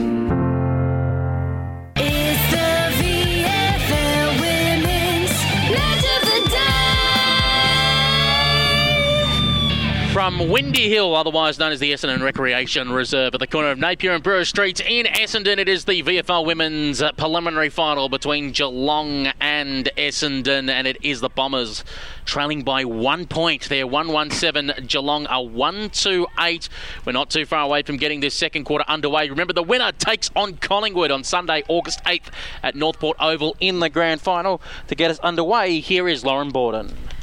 Just 1 point now separating these two sides as we head into the second term here of the preliminary final at Windy Hill, who will make their way into the grand final. Getting the ball out of the middle there was Webster. She couldn't do too much with it.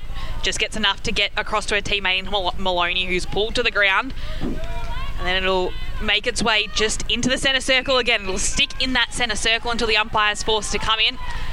And we'll throw it up right in smack bang in the middle of the ground. So we'll throw it up again. Beautiful tap out there from Fuller. She can push it towards the goals for her side, but Nanscorn's able to stop it for the Bombers. So she just sends it out there and she's got Svark out wide. Can't pick it up again. It's intercepted now by Geelong. Geelong can get an inside 50 here, and the ball's just sent long to the other side of the ground, and they'll watch it go outside and go out over the boundary, but it means that Geelong will now have a throw in their forward 50 straight in front of the Social Club. Yep, Karras will get the ball back in. That's the swimming centre here at Essendon. That used to be the site of the former Bowls Club. You look back on old vision of this ground, where it had grandstands all the way around to where that very car park is, and that used to be the Bowls Club. As the ball is thrown back into play, and the ball short of both rucks there, including Fuller and Naldo. Prasparkas goes to ground. No in the back. Play on.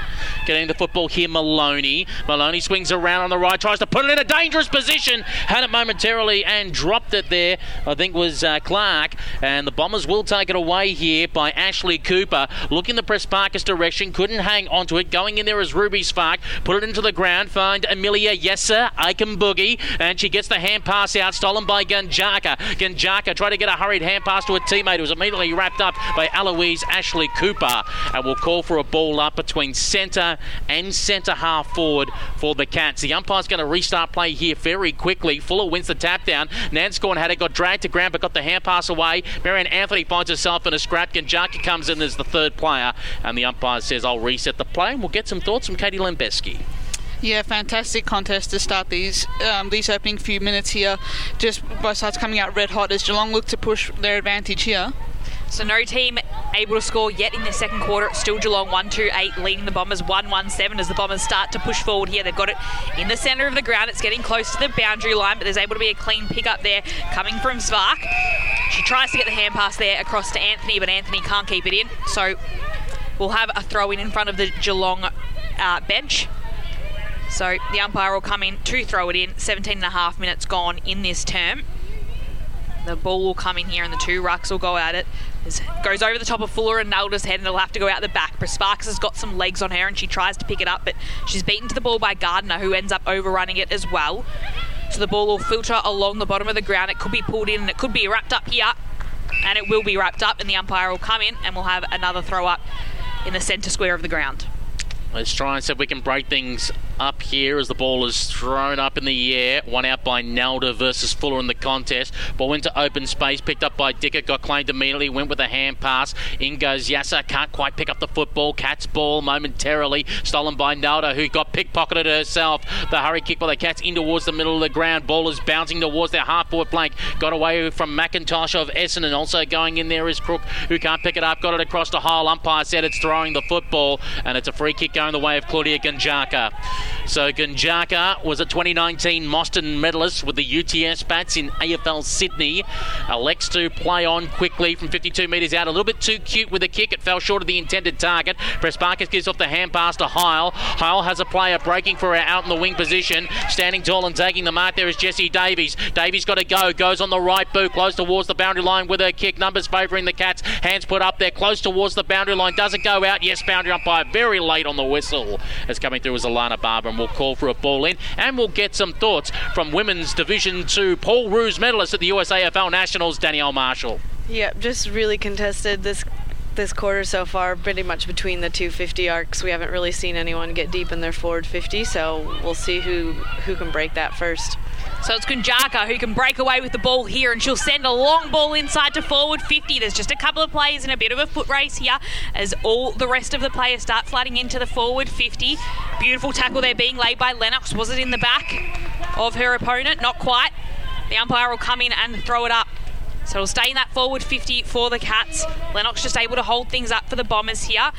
Fuller able to get a little bit of a tap out there. She'll get it to ground, but Heil from the Bombers can pick it up. She's tackled by Van der Heuvel the moment she gets the ball.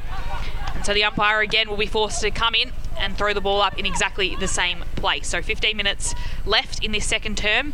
Still Geelong leading by a point as they look to add to that. Van der Heuvel couldn't pick it up off the ground.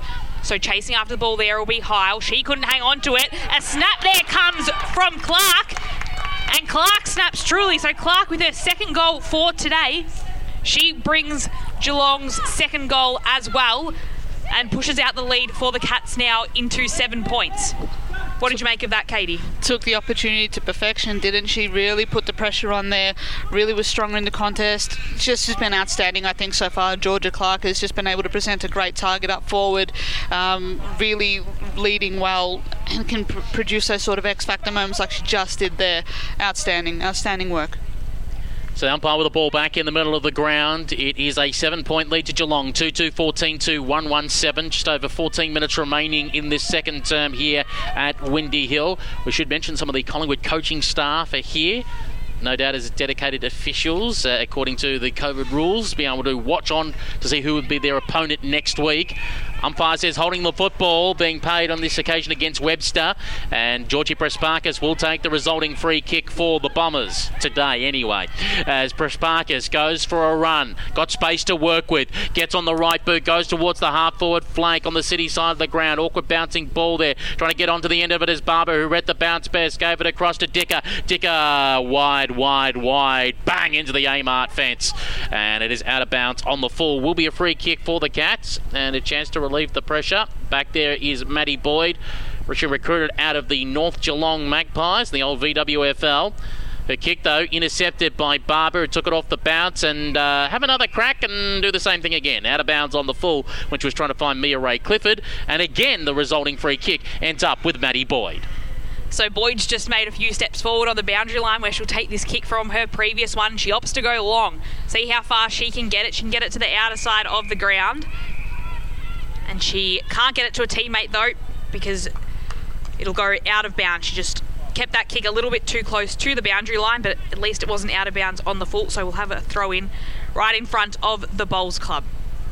So the ball will go up. Fuller can just push it down, but it's Nelda who can pick it up, Nanscorn who can pick it up and get it across to Prespakis. Prespakis sends the ball inside the forward 50. It's a forward 50 entry. but it's mopped up there by Johnson. So a nice intercept mark there from Johnson. She kicks to centre half forward, and the ball will just be into dispute there. Here, none of her teammates able to pick it up cleanly until it comes into the hands of Gardiner. Gardiner can send across a nice little hand pass across to Woollett. Woollett opts to go the other side, and she opts with a kick. She's able to find her teammate. So Fuller sends a nice kick forward, goes just swiping the fingertips of her teammates, allows the Bombers now with a bit of a chance. It's Nanscorn there, of course, who can get a quick little chip kick away, but it's cleaned up by Gardiner of the Cats. Gardiner will send it forward, and she spots her teammate in Maguire. Good spotting there.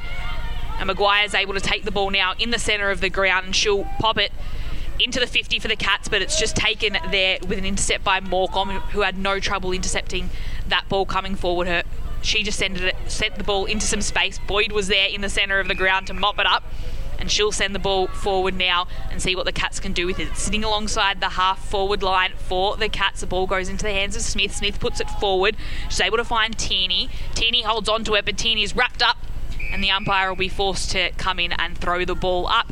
11 and a half minutes left in this second term. It's Geelong 2-2-14, leading the Bombers 1-1-7.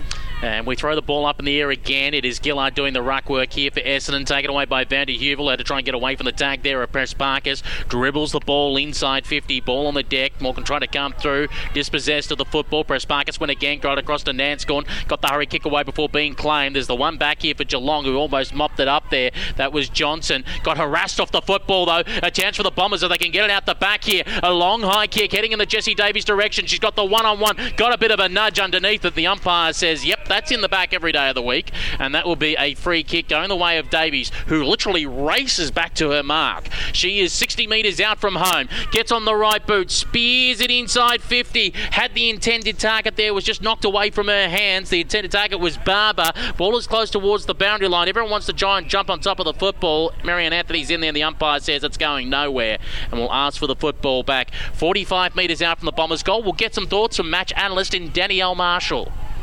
Yep, I think Essendon's got a little panicked with that goal from Geelong. I've seen a couple of the older players telling the young ones to settle down a little bit and make some better decisions. So we'll see if they can rein it back in and make some, Smarter decisions. Yeah. There you go. There's the words.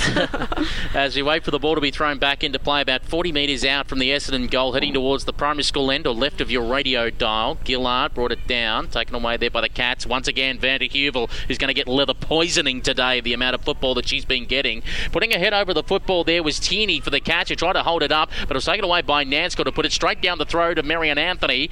Anthony has the football. She's around about 80 metres out from home. We'll pop it high and long inside 50. Awkward bouncing football that bounced at its point, went back again. Barber being harassed by Beckley.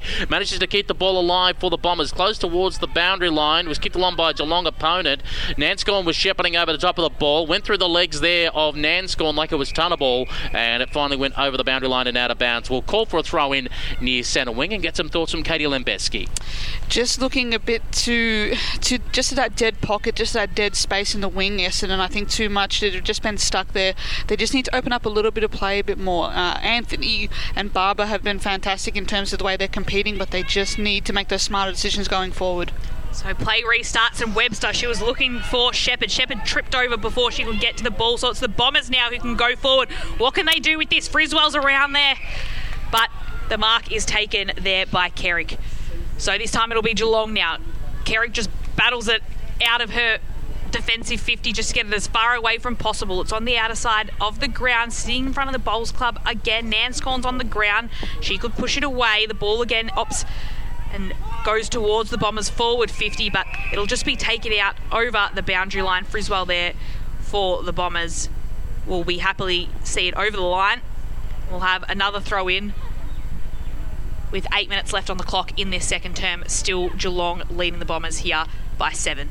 So the ball's thrown back into play.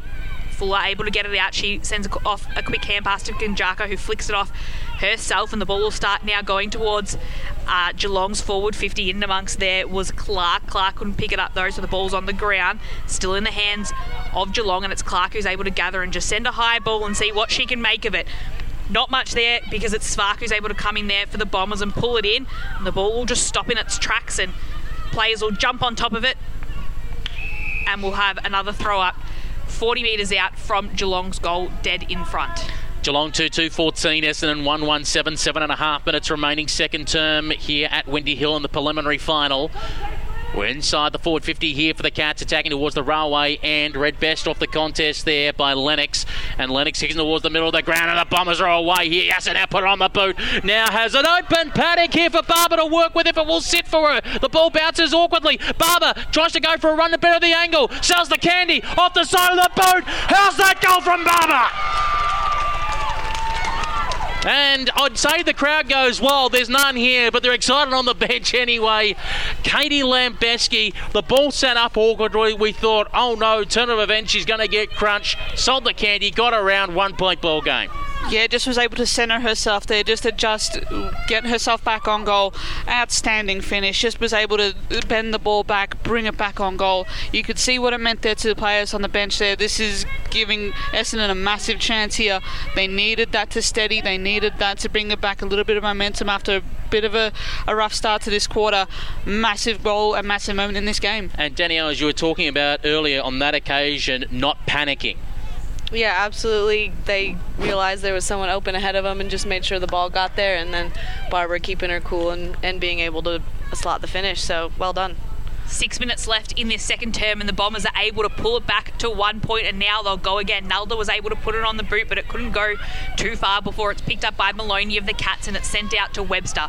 Webster puts it on the boot, but it goes over the head of her teammate and Smith, so it could be the Bombers here who are able to wrap it up and see what they can do with it. Dicker could get her hands to it and sends out a hand pass. The ball doesn't go too far before Pratt can get it. Pratt to Van der Heuvel. Van der Heuvel gets it back to Pratt. Pratt can't hold on though, and Nanscorn's there to mop up for the Bombers, and she just puts it on the boot and sends it wide. The bounce doesn't favour Shepherd though of the Cats, but she can still gather it and she'll get it across to her teammate in Leonard.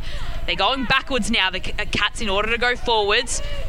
Stretching there for the mark was Woollett. Woollett couldn't take it, and this could put her side in a bit of a trouble here. Looks like she might have got her opposition player in the back. The umpire will let it go, and they've done well there, probably Geelong, to settle for a stoppage.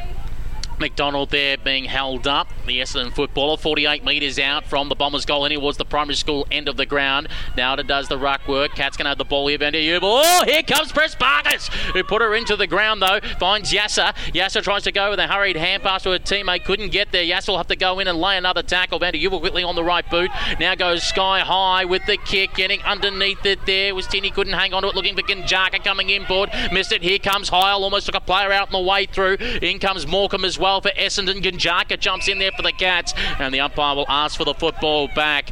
We're between centre wing and the half-forward flank for the Bombers, going to the left of your radio dial. Around 4.5 minutes remaining in this second term. 1 point lead to the Cats. Ugle without it. Ginjaka hand pass. In comes Press-Parkes like a heat-seeking missile. Brought a player to ground. In goes Heil for the Dons as well. All locked up. And we'll call for a ball up and get some thoughts from Katie Lambeski. Yeah, outstanding response here from the Bombers. We're still trying to push forward. Really aggressive in the contest and really winning it well there. So just need to keep it up for these last few minutes. So the Bombers trailing by just 1 point with 4 minutes to go as the Cats go inside. They're attacking 50. There's plenty of free space, but running onto it there will be Lennox of the Bombers. And she'll make use of that space to put the ball on her left boot and get it as far as possible. The ball just falls into Ugle's hands on that half-back line for the Bombers, and she's able to hold on. But the free kick, though, will be paid to Morecambe. So Morecambe's got players calling for it in front of her bench, and she'll spot Dicker, and Dicker's able to hold on to that chest mark. So Dicker will take it and she'll play on and she'll go for a bit of a run. She can spot her teammate running straight in front of her in McDonald. McDonald plays on too. Her kick doesn't go very far, but she might benefit by finding Svark. Svark's forced to tackle her opponent because she couldn't get to the ball first, and then it'll be a clearing kick there from Woollett. So along the half-back line, Woollett just sent it as far forward as she could. It's on the outer side of the ground, and it's picked up by Svark of the Bombers. So Svark then just puts it on the boot and tries to see how far she can get it. She can get it to McDonald. McDonald then goes with a short little chip kick. It bounces before it can get to her teammate, so her teammate doesn't get paid the mark, and it could be Geelong able now to take it out, and spinning their way out of trouble was Gardner. She spins her way out. She's looking for Ginjaka. Ginjaka doesn't get the free kick for being held on the in the back. But again, Geelong's able to go forward here. They haven't got much ahead of them though, and it'll be up to Pratt to make up a little bit of space here and run onto the ball, but it'll be the boundary line that beats them, and it'll be a Bombers free. No, it should be a Cats ball, actually, because it tipped the boot there of Eloise Ashley Cooper. She was chasing after it. She thought about shepherding it, and then it tipped the front of her boot and went over the boundary line. It should actually be... Well, they're going to give it to Essendon, but I thought... But mind you, we're furthest from the ground. It would actually be a Geelong ball. So the ball goes forward there for the Bombers. It'll teeter along in front of that Bowls Club yet again, very close to the boundary line as players jump on top of it. It's whether a stoppage or the boundary line might beat them here, and it'll be the boundary line that wins out. So a Lasue free kick means it'll stay in the hands of the red and black. And the Bombers will have an opportunity now to go forward. Just a short little chip kick looking for Ugle. She couldn't hang on to it, so it could be ping-ponged back the other way. Running onto it is Ashley Cooper. She's got a chance here for the Bombers to pick it up and gather. And it is the Bombers who gather the ball, but it's out on the full. And appealing for a free was Gardiner, and it will go into the hands of Geelong, and it might be into the hands of Kerrick. Yep. And she'll go short for the kick, the veteran, Kerrick. Gets spalling from behind as Hyle will see the ball go over the boundary line and out of bounds in front of the Bowls Club. We'll throw the ball back into play, and we'll get some thoughts as well from match analyst Danielle Marshall. Yeah, Hale actually has done a few really good things. That spoil right there, and she's had a couple shepherds off the ball that have just given her teammates some space to move. So really liking her intensity and smarts right now. Trying to come through there, Maloney for the Cats, dispossessed of the ball by Yasser. Umpire says holding the football. And Yasser was going to take the advantage, and the umpire said, no, you better come back and do it all over again. So Yasser with a free kick. Minute to go here in this second term. Elects to go up the line with the ball towards centre forward. Mia Ray Clifford takes the mark. Meister is questioning from behind that she might have had a hand in there, and the umpire didn't see it. And Clifford now go for the hot spot, 25 metres out from goal. Boyd went with the early jump, got out the back to Barber. Barber with a quick hurried snap. It's away to the left. And it's all locked up here. 2-2, 14 apiece with 30 seconds remaining in the half. So Barber couldn't repeat her magic there. And it'll just be a behind for the Bombers. Just 30 seconds left. It'll be Geelong just wanting to get it out of their danger zone now. Bit of concern here for Geelong. Georgia Clark going down into the rooms just before halftime, carrying a bit of an injury. We'll keep an eye on that one. That could be a huge loss if it is anything major, obviously having kicked 2 goals today already. And a proven goal kicker for the Cats. So the Cats hold the ball on the outer side of the ground. And they'll go towards it. Looks to be an intercept there trying to be taken by Lennox. She couldn't hold on to it, and there'll be no further score in this second term. So at half time, the scores are locked. 2-2-14 for each of Essendon and Geelong. Could not be closer at half time of this preliminary final as we look to see who will play Collingwood next week. Danielle Marshall, that is the interesting question with Clark going off the ground. Now, it could be just a case of they've looked at the clock with 30 seconds to go and go, oh, look, we'll just get some treatment on that early and then you're right to go for the second half. But if she does not come out for the second half, not only she kicked 2 goals, but how much is one rotation down going to affect the outcome of this game? Yeah, I mean, with a couple weeks off and legs maybe not what they were, it could definitely potentially play a decent role. And then obviously with that one marking target down, as we've talked about, Essendon doesn't have the tallest back line, so to not have that extra one to worry about might give them a bit of confidence being able to transition and move forward. It's sometimes there's a case in football that if you're not really seen anywhere near the ball, you're actually doing a good job, and it's more, we say that, of defenders. And with Meissner, we haven't seen her because she's been watching Mia Ray Clifford, and until that last mark a minute ago, that's Essendon's number 1 forward. We have not really seen Mia Ray Clifford do anything in this half.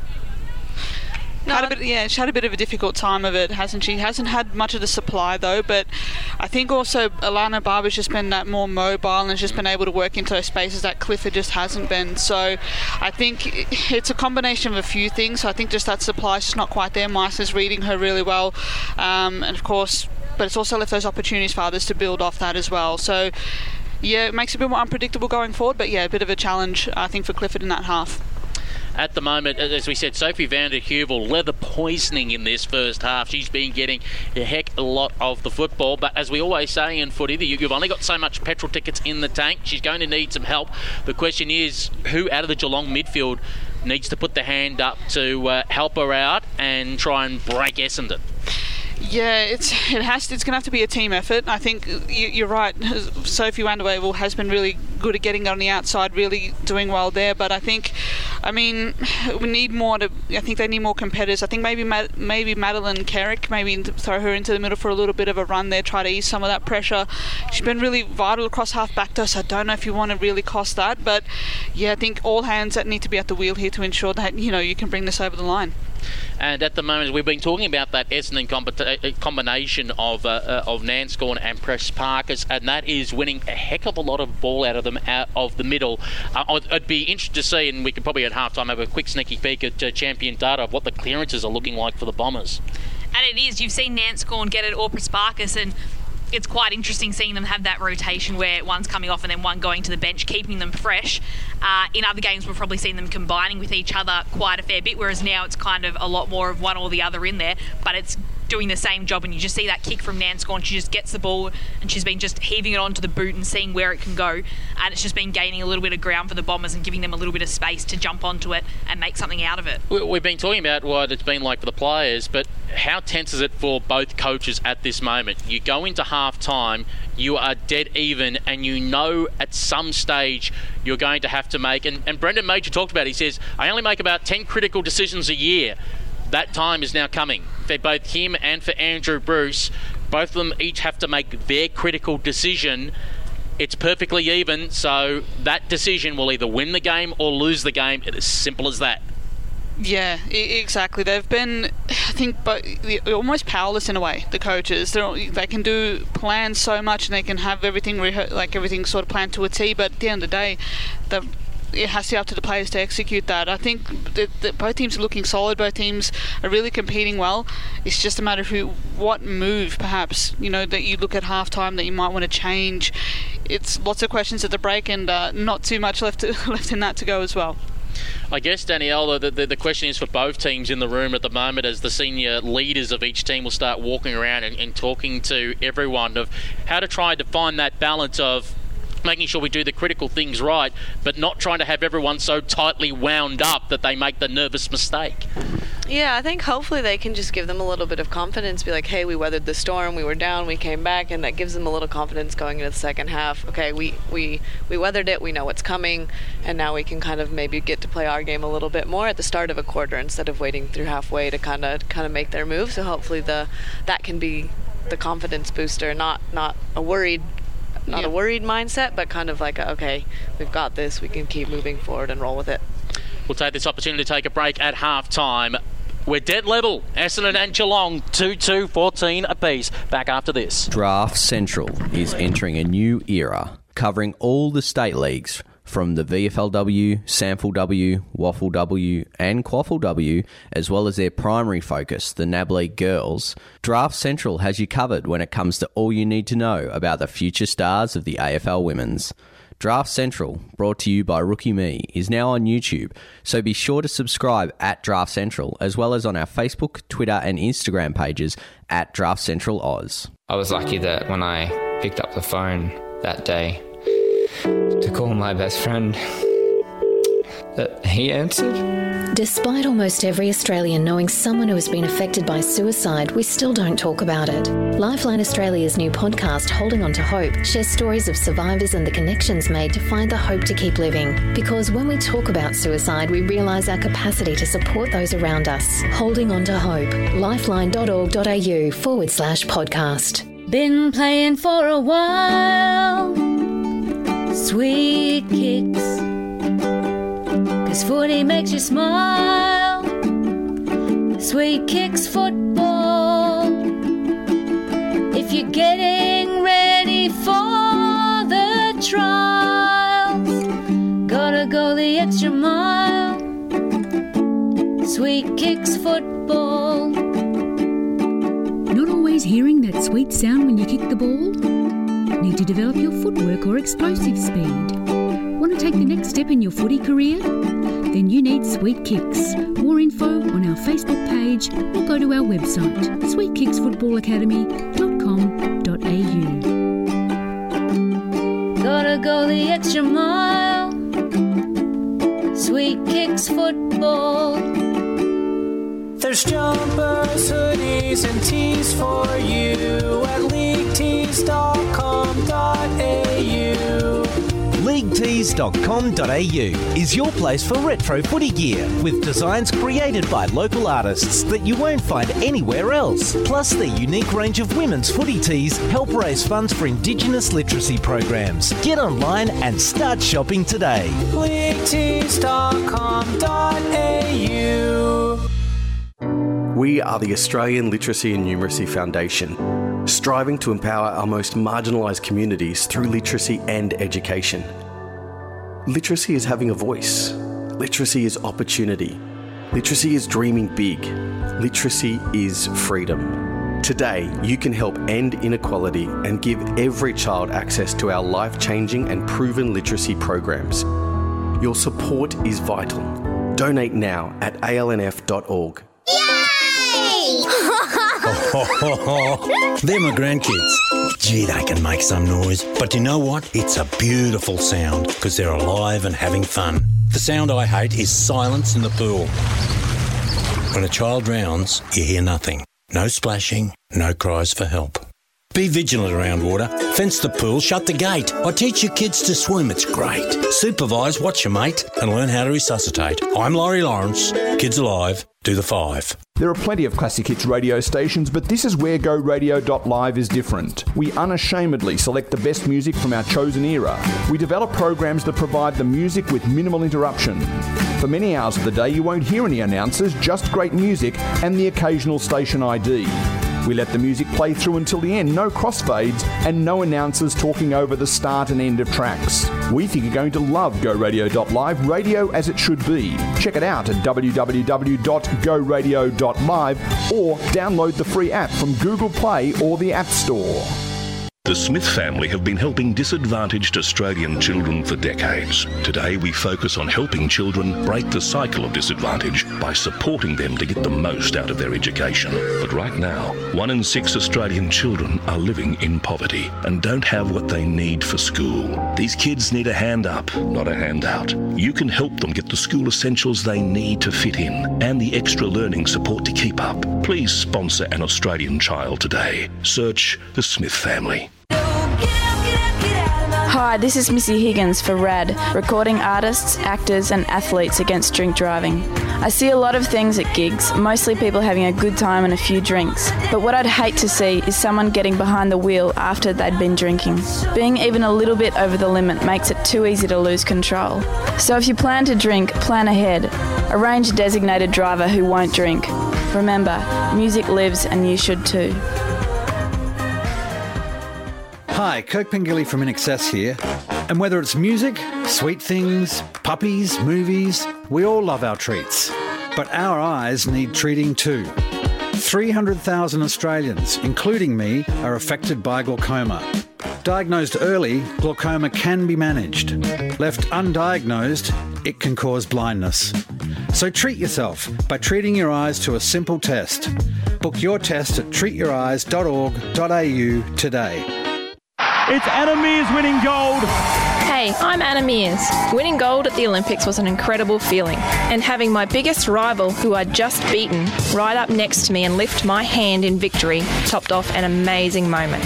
We'd had our fair share of clashes over the years, but in the end we both respected each other, and that's what really counts in sport. Be gracious in victory and in defeat. To keep your sport inclusive, safe and fair, go to playbytherules.net.au. A tough time doesn't excuse abusive behaviour at home. Even in crisis, there's no place for domestic or family violence. If you, your family or community is affected, help is available online and by phone 24/7. For free, confidential advice, support and counselling for everyone, contact 1-800-RESPECT. There's no place for domestic or family violence. Help is here. Authorised by the Australian Government, Canberra.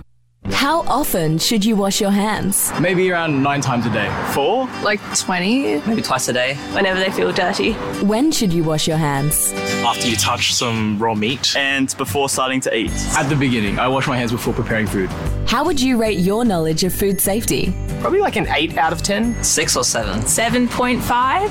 Learn more at foodsafety.asn.au/food safety training.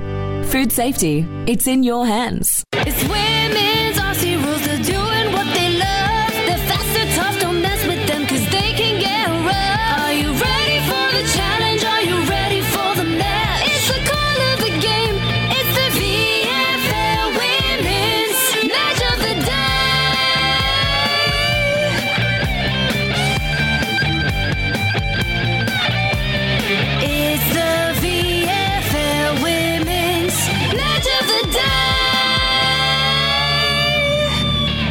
the VFLW preliminary final from Windy Hill in Essendon, where at half-time it's 2-2, 14 apiece. That means it's dead even as we come out for the second half. Peter Holden, Katie Lambeski, Lauren Borden and Danielle Marshall with you for this clash, where the winner will go through and play Collingwood. For the loser, they'll be finding their way to the nearest pub.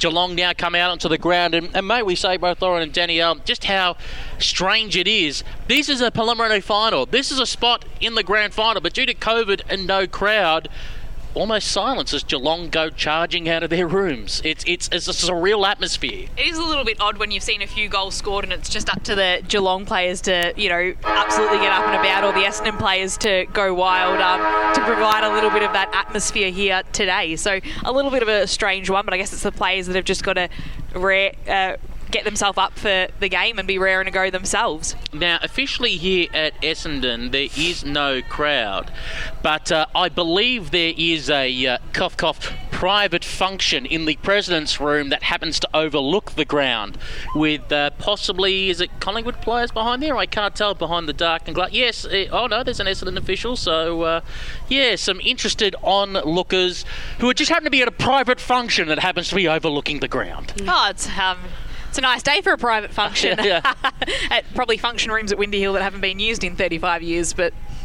why not? If you can work it somehow, and I think go for it.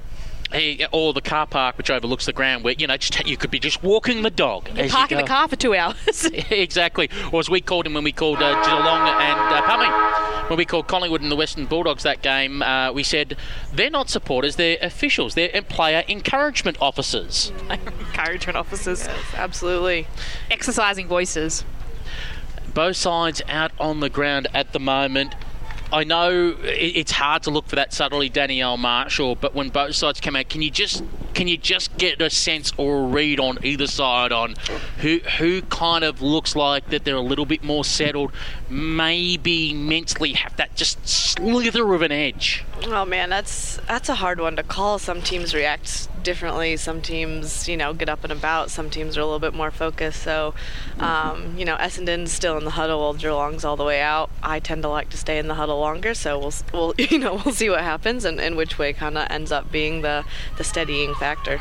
I remember, because if teams come out late, by the way, from their rooms, the old school rule used to be just throw the ball up and game up. But the reality is, if they come out late, you get fined for coming out late. I do remember one semi-final between Diamond Creek and Darebin, how I think Darebin could sense Diamond Creek were edgy. So what happened at half-time is Diamond Creek came out on time. Darebin deliberately came out a minute and a half to 2 minutes later. So Diamond Creek were all standing around in position. And then when Darebin came out, they proceeded to do the stretches and warm-ups for another minute to keep Diamond Creek waiting even longer. You gotta love those mind games. To get underway for the second half here at Windy Hill, here's Lauren Borden. So the second half of this preliminary final all set to get underway. 2-14 apiece here. Which side can now make it through to the grand final? It's Geelong that's been able to kick the first goal of each quarter so far, as the ball still sits in the middle here. Chasing after it for the Bombers was Yassia. She's able to pull her opponent down. She might have pulled her opponent down without the footy, and it will be a free kick there for Geelong, going the way of their ruck in Fuller. So Fuller will be able to take the kick. A little bit of a mismatch here with Yassia on the mark, but Fuller just puts a nice flat ball there towards the half-forward line. Smith is able to get a hand pass across. The ball will bounce in front of Gunjaka. She can run onto it and she can put it on the boot early on in this term. It'll bounce back, and it'll be run over the line. So just a behind here, though, will put Geelong in front. So 2-3-15. It's now the Cats that are just ahead of the Bombers by 1 point. 2-2-14. A minute of this term gone. As we wait for Cecilia McIntosh to run the ball out of fullback. McIntosh goes on the right boot, goes towards the city side of the ground. Guess who? Claudia Gunjaka just read the ball too best and didn't really even get that high off the ground. The kick, she read it chest high, as the kick now goes long towards the forward pocket, looking for Clark, who's back on the ground. Good news for Cats fans. Brought the ball to ground. Nanscorn went down to ground at the same time. Eloise Ashley Cooper watches on, and the umpire says it's all trapped in there and will call for a ball up 25 metres out from the Geelong goal. They lead by a point. Minute and a half gone into this third term. Nanscorn gave it off quickly. Her teammate immediately wrapped up, and the umpire said no opportunity. And once again, we'll call for another ball up. He'll throw it up very quickly. Away we go again. Fuller. Read off the pack, though, by Morecambe. Morecambe goes long in towards the centre of the ground. Mireille Clifford's worked a long way up the ground. Boyd goes with her after Clifford hit the deck. And all wrapped up, no opportunity. We'll call for a ball up. And we'll get some early thoughts from Danielle Marshall. Yeah, I think Geelong definitely starts every quarter really well, and they've come out firing here, and Olivia Fuller really giving them opportunities for first use, so we'll see if that continues. So Nanscorn able to pull the ball out. She sends up a high ball. Dicker can just hit it to the ground. She's had her opponent with Shepherd close behind her. The ball's still on the ground. Pushing it there was Hosking, who can just push it towards Prasparkas. Prasparkas now on the ground. Dicker on the ground. Plenty of players falling over here. They just can't gather the ball. Nanscorn could, but it'll be a free kick going the way of Geelong, and it'll be going the way of Beck Webster. So Webster will be able to take the ball here, the former Murray Bushrangers player. She'll call for it back. She'll take the ball centre wing, as Geelong look to add to their 2 goals they've already got for this game, as they just lead the Bombers 2-3-15. So the Bombers 2-2-14. 17 minutes left in this third term. And she'll go with a long kick. Wynn just pulling the ball a little bit, and it'll sit up there, and it sits up perfectly though for Ashley Cooper of the Bombers to take a nice mark. And she'll quickly play on and get the ball across. She's looking to Friswell. Friswell can't hold on to it. Instead, it's her opponent in Woollett who can hold on to the ball, and she just gets a hand pass away there to Fuller. Fuller nearly dispossessed of the ball. It's Smith who's able to pick it up for Geelong. She sends a flat ball across. It's mopped up there by Ashley Cooper. It's along the boundary line here. They're trying to keep it in. Smith has the ball in hands, but it will go just over the boundary line for a throw-in. So we're about 52.5 metres out from the Geelong goal, heading towards the primary school end of the ground. That's the left of your radio dial here on WARFradio.com. In the VFLW preliminary final, 1-point lead to the Cats. Ball back into play, over the head of all players. Bounce past several players. In fact, get in the middle of the ground. Marianne Anthony's getting in a bit of a tussle here with Karras. Marianne Anthony, wrapped up instead by Maguire, should I say. And the umpire said no opportunity. We'll take the football back at centre half forward for Geelong. Ball up in the air. Fuller versus Nelda. Nelda won it down. Got it to Prasparkas, who aborted her kick. Tried to get a hurried hand pass away. Squeezed out, though, to Sophie van der Heuvel, who delivers perfectly and finds Renee Karras. And Renee Karras will be kicking from directly in front, but you'll need to travel about 40 metres. We'll get some quick thoughts from Katie Lambeski. Yeah, Geelong doing really well to enter in the inside, going inside 50 here. They've gone up, they've tried to go on in the middle as much as they can. They haven't been bogged down in that pocket, similar to what Essendon were in the second quarter. The kick will come in now. It's an important one. Karras off the right boot. It slews to the side in the forward pocket, and Maloney goes to ground, ridden by Morecambe. And the ball finally gets trundled over and out, and we'll call for a throw-in 30 metres out from the Cats' goal. So just sitting in that pocket on the outer side of the ground that we saw it sit in a little bit during that second term. Boyd had a few kicks taken when the ball went out on the full, but still staying in that area for Geelong. What can they do with it here? The ball's thrown in, it'll sit on the ground, it's just pushed away. Gathering now is Van der Heuvel. Van der Heuvel puts it on the boot, but it's not a clean kick, and it'll just dribble its way back over the boundary line, where we'll have yet another throw in. So 14, nearly 15 minutes left in this quarter. Still Geelong leading by a point as it stays in their forward 50, and they'll look to add to that lead. The ball's thrown up and it's brought to ground. Running onto it is Webster. She can get a hand pass away, but it's gone into some traffic. The Bombers will try and clear it. Clear and kick tried to go the way, but the mark there will be taken by Johnson. So Johnson and the Cats will be able to hold on to this one. She doesn't look like she's too keen to take the kick. Should have to kick from about 40 metres out. Strong wind blowing that would have to be counteracted there by Johnson, who's just been taken at pick 15 for the Cats AFLW side, but she will size up the goals. She'll take her run, and she's got a kick on her, and she sends it, and it bounces through, just makes the distance, bounces over the heads of the players in the goal square, and Geelong will put on their third goal of the day, 3-3-21. They'll be leading the Bombers 2-2-14. What were your thoughts on that, Danny? Yeah, I mean, I was hoping she'd make the distance. I think as a former soccer player, she's kind of got a little bit of that leg on her. Yeah. So I was pretty confident she could make the distance, but counteracting the wind, it didn't quite look like it was going to make it, but just snuck in there. So good for her. Yeah, that was brilliant. I mean, these conditions as well, really tricky. Backed herself in the end. She looked a bit uncertain when she wanted to go back, but took the chance, took her time and just really made it. Really made it work, and it's an important goal in this game. It's a very handy buffer now for the Cats, who've just been able to start, each quarter really, really strongly. Almost 7 minutes gone into this third term, and a 7-point lead to the Cats. The ball's on a traffic jam in the middle of the ground. They're trying to get it out to Ugle. Ugle caught by Van der Heuvel. Still manages to get a little toe poker of a kick away. Now picked up there hurriedly by Barber. Fed out the hand pass sideways to Heil. Heil going in the Dicker direction. Dicker bounced off of her chest awkwardly. Davies coming on by. Cats are going to try and sweep it up here through Van der Heuvel. Van der Heuvel on the right boot goes long and high and towards the middle of the ground. Cecilia McIntosh committed towards the contest. Couldn't hang on to it. Maloney got in there for the Cats as well. There's Maguire. Fires out the hand pass. Trying to find Gunjaka. Going with her at the moment in the foot races. Eloise Ashley Cooper. Gunjaka's going to turn her around. Get on the left boot towards the half forward flank position. Crunch in the contest there. Webster hit the deck. Cats football though. They move it in towards the hotspot 30 metres out from goal. Gillard, a little half-heartedly at it. Caught by Clark. Somehow, no, didn't get the hand pass. Umpire said a throw. And it will be a free kick for the Cats, and Georgia Clark directly in front, 40 metres out from goal. Katie Lambeski, I just looked at Gillard and she was kind of unsure about it, and that brought her undone. Yeah, exactly. And if you're going to spin, if you're going to do that, that's definitely a prior opportunity. Just leave the umpire no real other choice in that situation. Really fantastic pressure there put on. Gillard just needed to just steady there for a brief moment. I think that perceived pressure just sort of told on her in that moment. Clark kicked 2 goals so far in this match, directly in front. 40 metres out from goal, and the goal umpire did not move an inch. Straight over his hat, and it's now into a 13-point ball game. 4-3-27 the Cats, the Bombers 2-2-14, under 12 minutes remaining in this third term. Centimetre perfect, I think you have to describe that as unreal kick there from Clark. Took the time, steadied, was able just to bury that shot just right through the middle. Geelong really starting to make this momentum work, really starting to put goals on the board. Ultimately the most important thing, and they've got themselves a really handy buffer now. Should the warning light be flashing now for Essendon and Danielle Marshall?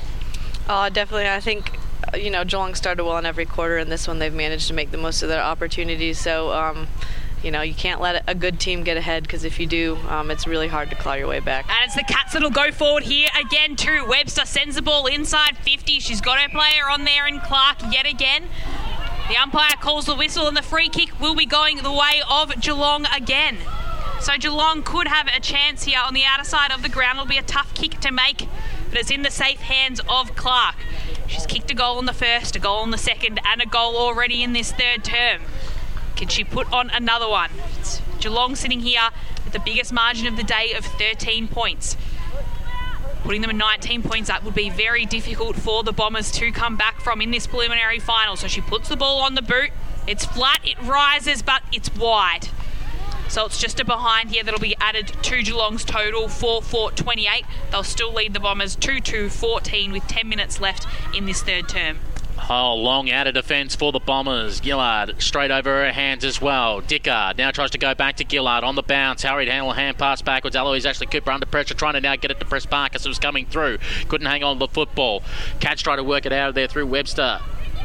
Now they move it with a long kick in there by Fuller in towards the forward 50. Came off hands as they were trying to find Clark once again. McIntosh tries to get in there as well. Gardner is late to the party here for the Cats. In goes McIntosh over the top, and the umpire says, I'll call for a ball up. Jumping in there, Tamara Smith for Geelong. We're about 25 metres out from the Cats goal. Umpire looks for the nominating rucks. On this occasion it will be Gunjaka versus Gillard.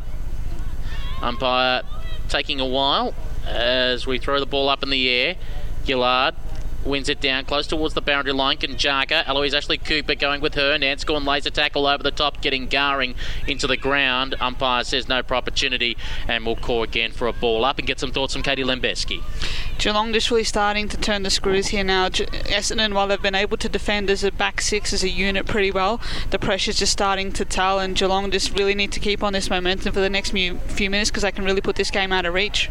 So on the outer side of the ground, it's still in the hands of Geelong as they look to go forward until it's just intercepted there by Barber, and she puts a hurried kick away and gets it as far away from the Cats' goals as she can. So it'll sit centre wing, outer side of the ground in front of the Bowls Club, where we'll have another ball up with all the players just jumping on, needing the umpire to come in and break things up.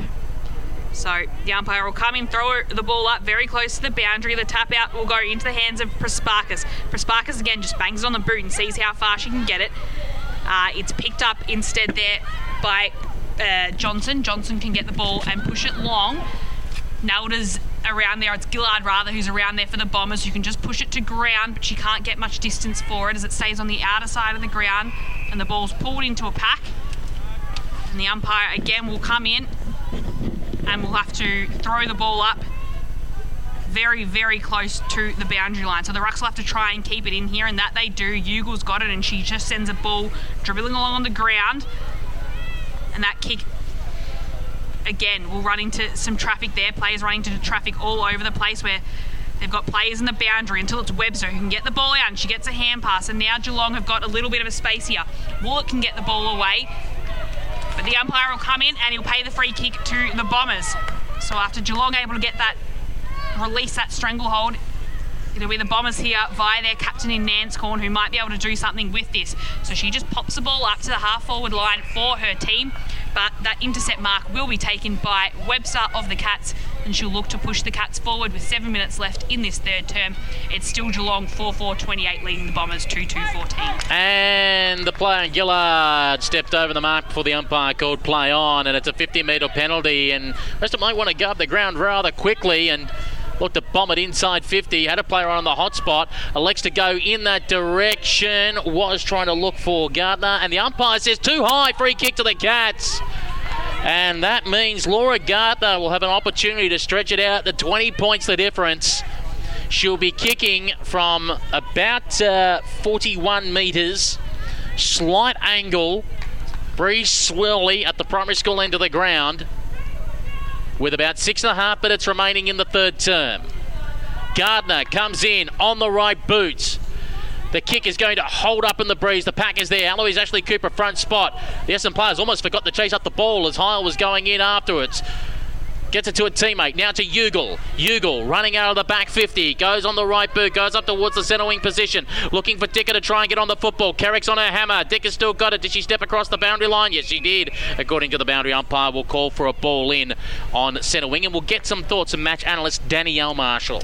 Well, this has been the point of the quarter where Essendon usually manages to turn things around, so we'll see if they can do it and get it in their forward 50 and keep it there and make the most of some opportunities. As the ball is thrown back in, Karras versus Gillard. Karras brought it to ground. Garing got the hand pass out, managing to find Webster. Webster put it on the right boot, goes towards the half forward flank, dribbling ball. McIntosh tries to clean it up, got collared high, umpire missed it, got a little toe poker. Now quickly getting it there as Barbary tried to move it in towards the middle of the ground. Morecambe coming in there for support. Ball trapped in a pack situation. Anscombe on the outside, brought to ground Maguire, and the umpire's going to ask for the football back. Near centre half forward for Geelong. They're 4-4-28, Essendon 2-2-14. 5 minutes remaining in this third term of the preliminary final. One out on this occasion by the Cats, stolen by Ugle. Ugle now pops it high in the air, looking for McDonald. Boyd went up, spoiled her own teammate. Ball hit the ground. Here comes Prasparkas, tries to create the pressure. A little nudge in the ump back. Umpire missed it. Play on. Johnson now kicks up the line. Mark taken on this occasion by Smith. Smith on the left boot, going in the direction of, and taking the mark is Gunjaka in front of Heil. 55 metres out from home, looking for an option inside 50. Who's going to present to her? She says, stuff it. I'll just go long. Go for the tallest player I can find, and that is Karras. Spoiled from behind by Gillard. Is that off the boots? No, the umpire said it was already over the boundary line when that happened. Throw in deep inside the Cats forward 50. So the Cats, 4.5 minutes left in this quarter, 4-4-28. They're leading the Bombers 2-2-14. 14-point margin, the biggest of the day, as the umpire restarts play and throws the ball in, and it'll just be punched out of the forward 50. But running onto it there was Maguire for the Cats. Her kick, though, is smothered, so it'll go into the centre of the ground. Desperate tackle there from the Bombers just to try and keep the ball in there and make the most of what they can do here, with the umpire forced to come in and throw the ball in the centre of the ground. Throw the ball up, rather, in the centre of the ground 4 minutes left for the Bombers to score and just pull back this margin a little bit. Prasparkas can get the hand pass to Barber. Barber can get the hand pass then across to Svark, and Svark can get the kick into the 50. Bounces over the head of her teammate in Davies, and Davies will be chasing Boyd to try and get the ball. Boyd does well just to put that ball on the left boot. The ball goes high and it goes up towards Willett. Willett wasn't paid the mark because it wasn't 15, so she had to run it through for a rush behind. So the Bombers 2-4-15 now. 2-3-15. Still trailing by 13 points here as the Cats look to bring the ball in from the back line just with a short chip kick. It was a dangerous kick and it didn't find Gardner, but her legs were chopped off from under her. So Gardner will get the free kick nonetheless. Gardner with the ball in defence for the Cats. Elects to go towards the city side of the ground. It's a long, high ball. Did Heil get one in the back? Yes, said the umpire, and she'll get a free kick. Kendra Heil played her footy first with the Hamilton Wildcats in Toronto, and then played her footy here in Australia with the Eastern Devils. Kicked it long and high. Coming out to take the mark is Davies. Crucial mark. And she'll be having a shot for goal from about 40 metres out in a 45-degree angle. 2.5 minutes left in this quarter. Kind of hesitant. She's kind of looking for a pass, kind of looking for a shot. Comes in now off a few steps. It was always going to be short because she went for the pass when she probably should have gone for home. Here's the punch close towards the boundary line. Barber sold the candy. Barber with the snap, and it's marked on the last line of defence. Swallowed up by Annabelle Johnson. Gee, some tense moments here. It's a point. What happened was Annabelle Johnson took the mark, went back through the goalpost, but then came around the other side of the goalpost. And when you do that, that's a point. So it brings the margin now down to 2 straight kicks. So who knows if that point might play a part later on in this game to see who makes the big dance next week against Collingwood. But Johnson, her kick goes, and it goes straight into the hands of Friswell. So an intercept mark there taken by Friswell. And now the Bombers have got a chance to push forward here. They've got 1 minute and 45 seconds left on the clock. Friswell just pops it up. She pops it up into a pack, and it falls into the hands of Barber. Barber puts it on the right boot, but it stays right. So another behind there for the Bombers will bring that margin down to 11 points. Katie Lembeski, handy point. Yeah, absolutely, and it's just telling that with Barber's, that was her 16th touch of the game, by the way. It's just been a constant in terms of presenting those options, really been a dynamic sort of option which Essendon just haven't been able to have aside from her, to be honest. But Geelong just need to take this moment just to settle down and not make these harsh decisions. Get out to the pockets and try to close out this quarter. Carrick goes on the left, ball came off hands, hold immediately wrapped up, and will call for a ball up with a minute remaining before three-quarter time. 11-point ball game. Geelong in front of Essendon here at Windy Hill in the preliminary final. Ball is up in the air. Fuller jump for it, missed it. In goes Nanscorn. Did she cop a nudge? No, said the umpire. She went to ground, tries to ferry out the hand pass to Barber, who was dispossessed by Van der Heuvel, who kicked around on the right boot. Gains up the line. Heil ended up doing a little bit of shepherding work, then realised she had to go in and try and pick up the football. Immediately got jumped upon, and the umpire said it's all trapped and will call for a ball up. 30 seconds remaining to three-quarter time, and we're between centre wing and the half-forward flank for the Bombers. So the umpire sets and readies himself to throw the ball up close to the boundary line on the outer side of the ground. Barber can pull it in, but she's wrapped up the moment she gets the ball. So she's not able to work some of that magic that she nearly worked just moments ago. And the umpire will be forced to pull in the ball and throw it up again. So it's pushed towards the Geelong end of the ground, and then it's picked up by Gehring. Gehring can't get it very far, and she keeps tussling for the ball with Barber. It's those two going at it until it goes out of bounds. And the siren for three-quarter time sounds. It's Geelong 4-4-28. They've made a bit of a mark in that third term. They're leading the Bombers 2-5-17. Danny, how did you see Geelong getting away in that third term to break the stranglehold at half-time when scores were level? Yeah, they started hard, and I think they got a bit of first use out of the stoppages and were able to get it into their forward 50 and then lock it in for a while, and they just slotted their opportunities. So they weren't easy kicks, especially with the wind, so good on them for getting those through when it counted. Katie Lambeski, you've got some stats up to three-quarter time. Absolutely, and I think a kind of a telling one is particularly in showing how tight this has been. In terms of clearances, Cats have the slight advantage, 24-23. In terms of the way that they've used it, though, a bit more of an interesting stat is inside 50s. They've been able to have a clear advantage there, 26-18 all in all. And ultimately, I think that's where the difference has been in the way that they've used it, in the way that they've used possession, and the way that they've been able to get those repeat inside 50s and really lock it in for periods at a time. And ultimately Webster has led the way for the Cats, 22 touches, Van der Weyvel with 16 and Goodenscharker with 15. No surprises in the Essendon touch count. Nanscorn with 21, Barber 26 and Prespakis with 15 touches. So still all to play for, you have to think, but plenty to look ahead to, I'm sure. And going back to what Danny noticed about Essendon in that second term, and I think we can pinpoint it right there in the last minute or so, was that Davies opportunity. She's about 45 metres out, and you can kind of see she's like, am I having a shot? Am I passing? Am I doing what? And there was like a half-hearted pass in the end instead of, I'd say, a more senior head would go, as soon as I've got the ball, I look for the pass. If I can't find the pass, that's it. Your mindset now should be go back, have a shot.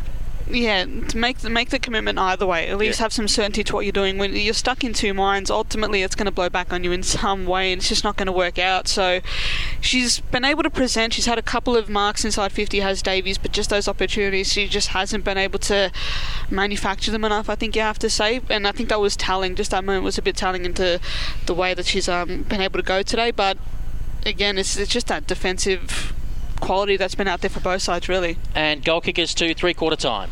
So to three-quarter time, it's Clark there with a goal in each of the terms today. Johnson with a goal as well for the Cats, and then for the Bombers, it's Barber with one and Prespakis with one.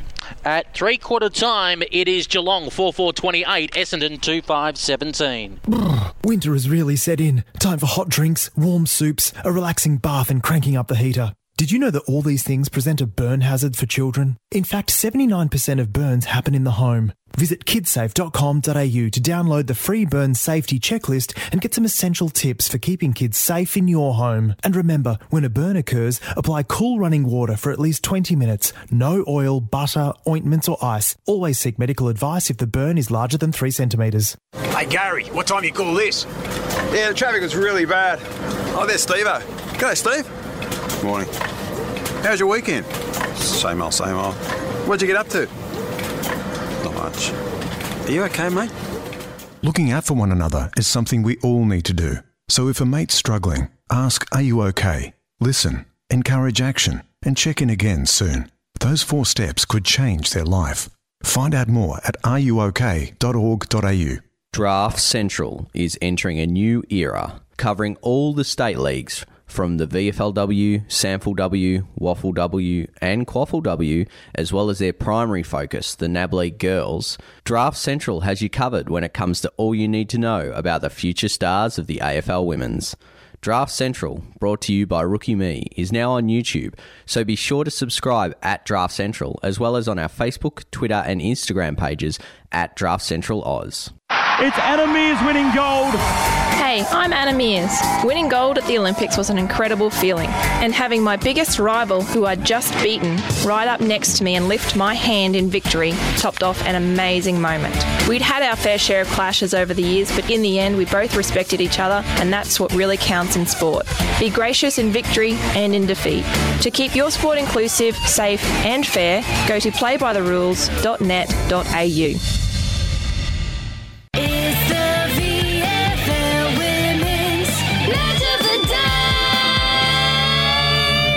It's the jingle everyone boogies along to, the VFL Women's Match of the Day on WAOFradio.com and at the ground, or if you're in the neighbourhood, 89.1 FM, delay-free.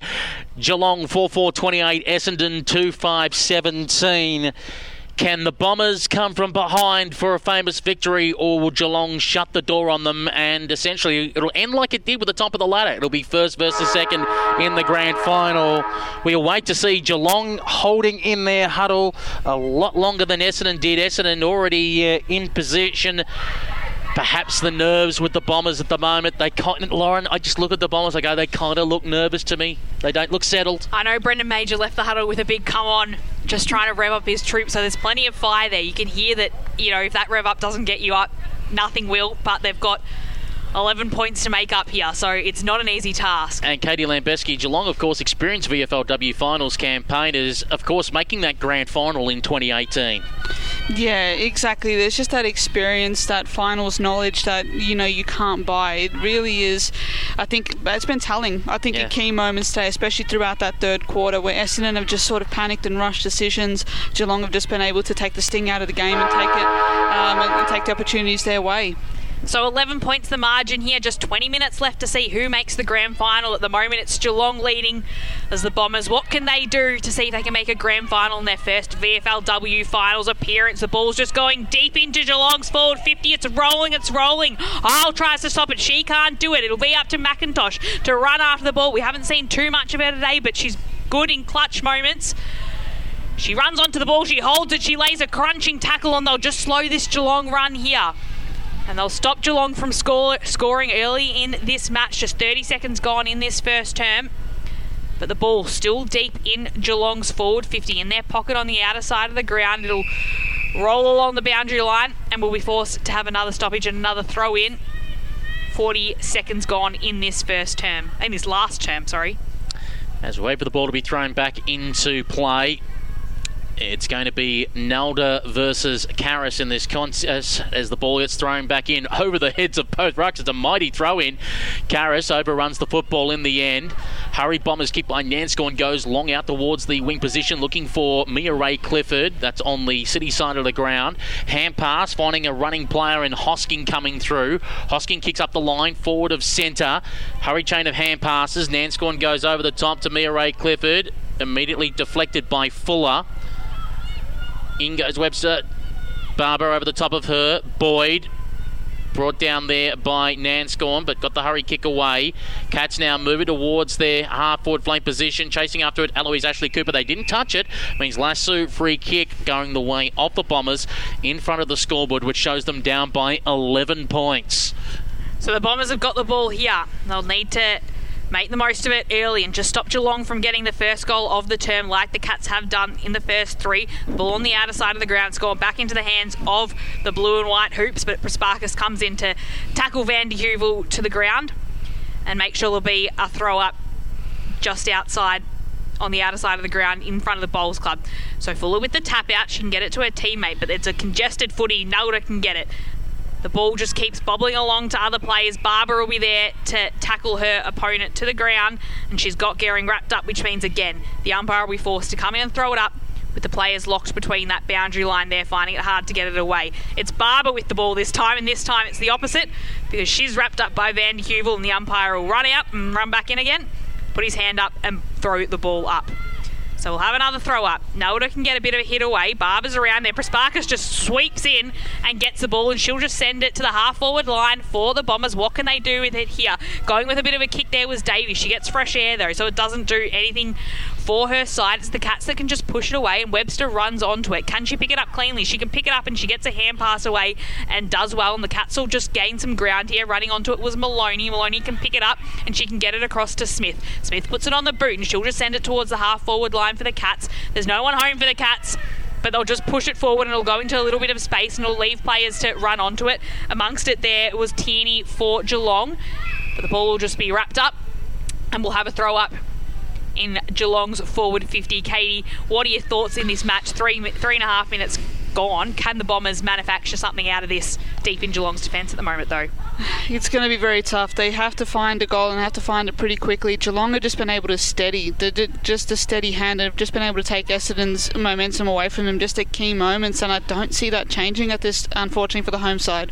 Going in to try and lay a tackle there, McIntosh, and the umpire will ask for the football back. I guess the worrying thing, Danny, for the Bombers is Geelong have got the ball in dangerous areas and Essendon are trying to use up all their energy to defend. Yeah, absolutely. They've really started every quarter by being able to get it into their forward 50, and Essendon just haven't been able to get it out. Here's a turnaround snap and goal for the Cats from the forward pocket. Put that one down for the 54 in Renee Tierney. And I might just call the Royal Hotel in Essendon and say I'd like to make a booking for 50 on Monday, because I think that's ball game. 5 As we watch the scoreboard turn over, 5-4-34 Geelong, 2-5-17 Essendon. 15 and a half minutes remaining. Some may say Essendon are a chance. I can't see them, considering they've only kicked 2 goals today, finding 3 goals in 15 minutes.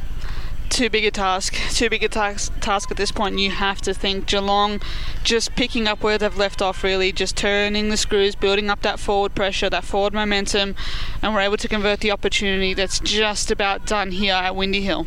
Nan Scorn, she might have something to say for that. She pulls it out of the middle and she just bombs it towards the half-forward line for the Bombers. What can they do here? It's Hosking who's forced to defend for the Red and Black and tackle her opponent to the ground and force that ball up along the half-forward line for the Bombers. So it's Geelong at the moment with the biggest lead of the day of 17 points as the Bombers look to get an inside 50 here, and Ugle can run onto it and she can give a kick. She just pops it to a one-on-one. Is it a free kick here that could be going the way of the Bombers? It is. So McDonald here will have a chance. She probably doesn't have too much time to settle in and take her kick, but she's got a chance to goal here for the Bombers and just put them within reach. Give them a little bit of a sniff here and maybe motivate them to keep pushing on. So she's kicked 6 goals for the year, McDonald. And this could be the most important one of the year if she's able to kick it. So she makes her run in and puts it on the boot. It looks straight. Will it go over the heads of players? No, it won't. It'll sit on the line. And it'll be no score because it'll be a mark taken by Boyd. Maddie Boyd for Geelong. Last line of defence. Primary school end of the ground. Goes on the left boot, hugs close towards the boundary line. Ganjaka jumped up high in the air, had support there. Hurried little hand pass away by Johnson. Now sees a running Willett. Willett goes for a long run, gets on the left boot, goes towards the wing on the city side of the ground. Getting nudged underneath it there was Lennox, nudged off the football in fact, and the Cats have managed to use that opportunity to go towards the half-forward flank position. Maguire is there, brought to ground. Press Parkes is over the top. Umpire blows the whistle and we're going to call for a ball up. 5-4-34 Geelong. Essendon 2-5-17. 13 and a half minutes remaining in this final term. We throw the ball high in the air again. One out by Fuller, trying to come in there for the Cats. Oh, hurried little kick away, was just smothered slightly off the boot. Gets in towards the hot spot, 30 metres out from goal. The Bombers will try and clean it up again. On that occasion, it was through Crook. Going after it is Barber doing the chasing work there. Vandy Hubble to hurry kick around the corner.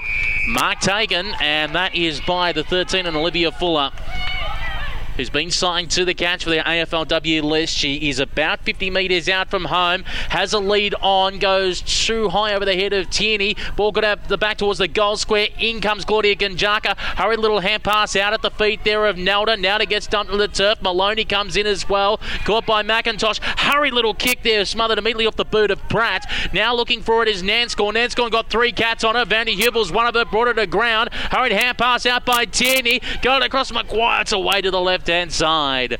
Minor score, Geelong 5-5-35, Essendon 2-5-17. 12 minutes remaining in the final term. Let's get some thoughts from Danielle Marshall. Yeah, it was a pretty big turnaround with the missed shot for goal, with Boyd taking the mark on the line straight back down to the Essendon forward line. So Essendon really have to be better if they get it in there, taking the opportunities or locking it in. 12 minutes left in this last final term here. The Bombers have got 3 goals to make up as the ball starts going towards their side of the field, but Davies is forced to chase here with it falling into the hands of Geelong. Instead, running onto it here is Maloney, broadcast side of the ground. She balks around her opponent in McDonald. The ball will go forward. It's floating towards the boundary line, but Clifford's able to pick it up. Again, she just tries to send it as far as she can. Intercept mark taken by Willett. She's not paid the mark, so she's brought to ground there. Nice tackle by Davies, but again, will stay in the hands of Geelong. And Gardner's got a chance here now to push forward and just slow the game down just a little bit. She'll send it to the hot spot. Gunjaka's in there and she forces a contest. She couldn't hold on, but she goes and she tackles Barber to the ground. Strong tackle there, and she's on the ground fighting with Barber for the ball before the umpire comes in and will throw the ball up. The broadcast side of the ground, right smack bang between both teams' benches. The bounce will fall Gunjaka's way, and she can just push the ball out. Running onto it, though, was for the Bombers was Ashley Cooper. She can get the ball enough away to her captain in Nanscorn. Nanscorn pulled to the ground, though, and the umpire again will be forced to come in and throw the ball up. with 11 minutes left, in this final term. It's still Geelong well ahead of the Bombers. Cash put it down the throat of Vandy Hewell, immediately gave it off to her teammate and Smith, who kicked it around the corner, one bounce over the boundary line and out of bounds. We'll take this opportunity to get some thoughts from Katie Lembeski. Yeah, with Essendon, just in terms of the way that they've been, in terms of not being able to lock the ball into their forward 50, that's been just a key difference. I think defending as a whole, as a team, hasn't been just a strong suit today. While their back six has been really solid, just defending across the ground, that Geelong have just been able to exploit at key moments. As the ball is trapped at the moment inside the Geelong 50, 40 metres out from goal. Oh, the ball popped out here for Karras. Karras goes long towards the goal square. Came off hands looking for Clark, and the ball has hit the post. Hello, Wilbur. Wilbur post minus score. 5-6-36 Geelong. Essendon 2-5-17. 10 minutes remaining in the preliminary final. So, an intercept mark there taken straight out of that kick-in will be from Tierney, and she's able to take it along the half-forward line for her sides. Man on the mark is 50 metres out exactly, so she'll look to kick forward, and she was looking there for Clark. She couldn't get it to Clark, but she's gained about 40 metres of distance here, so the ball will be thrown inside Geelong's forward 50, and it'll be thrown right into a nice little hot spot for one of the Geelong players if they can pull it out of this throw-in. So 9.5 minutes left to go, and it's still the Cats leading by 19 points as the ball is just pushed outside of the 50, and the Bombers can go on a bit of a run here. They've got Clifford who can run onto the ball, but instead she's beaten to the ball by Boyd, who's been strong defensively all day, and Boyd can get the ball away and Pratt can pick it up. So Pratt will pick it up, and then she's dispossessed of the footy, and the free kick will be going the way of the Bombers. So there's plenty of franticness in the Bombers at the moment. They're just running on. It was Heil who got the free kick, who just disposed of it as quickly as possible, but it went straight into the hands of Smith. So Smith will push her side forward as she looks to go forward for the Cats. And she pushes it in the direction that was nearly cut off by Anthony for the Bombers. She's got two Cats on her hammer, still trying to go while being harassed there by Pratt. And the umpire says you're caught holding the football. And it will be Pratt's free kick in front of the Bowls Club, city side of the ground, centre wing. 5-6-36 Geelong, Essendon 2-5-17, 8.5 minutes remaining in the preliminary final. Long and high, Gillard just went through her hands, out the back there, Prasparkas had it momentarily, then got crushed and brought to ground. In goes Garing there for the Cats. She gets that on the process. Hurry kick comes out of the pack into almost a vacant forward 50 here for Geelong. There's just two players there. One of them is Crook to get to it, and it's an awkward kick trying to dribble forward. Chasing after the ball and seeing it over out is Gardner, and we'll call for a throw-in by the look of it, and we'll take this opportunity to get some thoughts from a player with 2 years AFLW experience, Danielle Marshall. Yeah, at this point, I think Essendon's really caught between a rock and a hard place. They really want to get it moving forward, but then it exposes their back line, so they really need to make the most of any chances they have going forward to get back in this game. So 8 minutes still left in this final term with the Cats leading by 18 points, or 19 points rather. McIntosh will just be happy to see that ball over the line, still on that half-forward line for the Cats. Do you just at this point take Gillard off the ground and just go, look, let's just go short, let's go small, we've just got to run the ball now. It's gamble time. It's gamble time. Yeah, there's no tomorrow. There's no tomorrow really. Just take the risks, because if it's now, it's really now or never. You're gonna have to just go small and just run throughout these last few minutes. So the ball will still be sitting along that half-forward line for the Cats, and able to nearly pick it up was Karras, but she was just bumped off the footy. So on the outer side of the ground, Ugle was able to pick it up. It looked like a bit of a throw, but the umpire will pay it. So Nanscorn can pick it up here, and she just bursts out of that pack, puts it on the boot like she's done so often today. Gunjaka there was able to create a little bit of an intercept as the ball moves into this centre of the ground. Running onto it is Svark. Svark's got it, but she's tackled there by Woolett, who's pulled her to the ground, and Woolett will be rewarded for that hard work. 50. And a 50 will be paid. So that could be the complete end of the Bombers season really here. Woolett will take that 50 metres. 6.5 minutes left in this game, and she'll be sitting right on the 50 metre arc for her side. And it looks like her teammates are just happy for her to go for home. So she'll take her run in and just pop it on that left boot, see how much distance she can get. It'll go to the goal square and it'll be punched through. So 5-7-37, it'll be Geelong leading the Bombers 2-5-17. 6 minutes left in this preliminary final at Windy Hill. So Heil to bring the football back into play. Gets on the right boot, goes towards the half-forward flank position, bouncing over the head of Prasparkas. Gillard gets back there. dances around, puts it on the right boot, goes up towards the centre wing in front of the Bowls Club, bounces over the boundary line and out of bounds because it's not touched. It is the lasso rule, and it's going the way of Claudia Ganjaka for the Cats. That means Geelong next week will meet Collingwood in the grand final. 1:05pm bounce down Sunday, August 8th at Northport Oval. We'll be on air from 12pm. As the kick is long by Ganjaka, trying to find Van der Heuvel, who dropped the football. They got it to Maloney. Maloney kicked around the corner, looking for Maguire. Bounce past her. Woollett does a little bit of dancing. Woollett on the left towards the top of the goal square. Trying to be trapped here by Clark. Crook with her. Who's going to try and toe poke it through for a point? 5:38 Geelong. Essendon 2-5-17. 5 minutes remaining in the preliminary final. Katie Lembeski. Yeah, it's just meandering along to its inevitable conclusion a little bit here at Windy Hill. Ultimately, Geelong just have too much experience, too much class here. We've got a free kick here, but Essendon look to get the ball moving quickly. So the margin has been extended by the Cats to 21 points here as we near the conclusion of this match. The ball just sits in the middle of the ground there at the bottom of the pack for the Bombers. Liz Clifford, and the umpire will come in to break it up. So 5:38, it's Geelong who'll be heading to the grand final as they lead the Bombers 2-5-17. And the ball will go up and it'll be Fuller who can get the tap out, and she'll push it forward into the hands of Maloney. Maloney can get it off then to Smith. Smith pops it into the forward 50 for the Cats. She's just got one teammate there in Clark, who's gone down, and she looks a little ginger there as she's gone down, so we know she had a little bit of extra treatment at the end of the second term, so we'll keep an eye on her as the ball's just gone out, but it'll now sit into the hands of her teammate in Leonard. So Leonard with the long sleeve, she'll pop it up into the pack. She's got a teammate at the end of that kick, and it'll be Tierney who'll be able to get her second goal for this final term and just add a little bit of icing on the cake here for Geelong, and just confirm that they will be the ones to face Collingwood in next week's grand final. Tells the story though, doesn't it? She was just able to halt that one moment, take the chance, slow it down, and was able to convert the opportunity. Too much in the locker today. Geelong just have had every answer to every challenge that Essendon have been able to throw at them. Fantastic performance by this side, and a really calm and composed one at that. After Clark went down, she tried to get up and play on, and now she's come hunching in pain towards the boundary line, bent over on her arches, with the physio speaking to her at this very moment. Potentially massive story ahead of next week's grand final. It'd be shocking for her to miss. Blows the whistle to signal.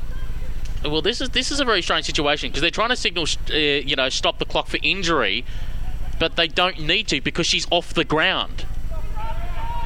So this is very weird by the umpires, because if she goes off the ground and they just run on a sub anyway, that means Clark can't come back on for the rest of the game, which wouldn't matter with 3 minutes to go and they're up by so much. So for them, stopping the clock is bizarre.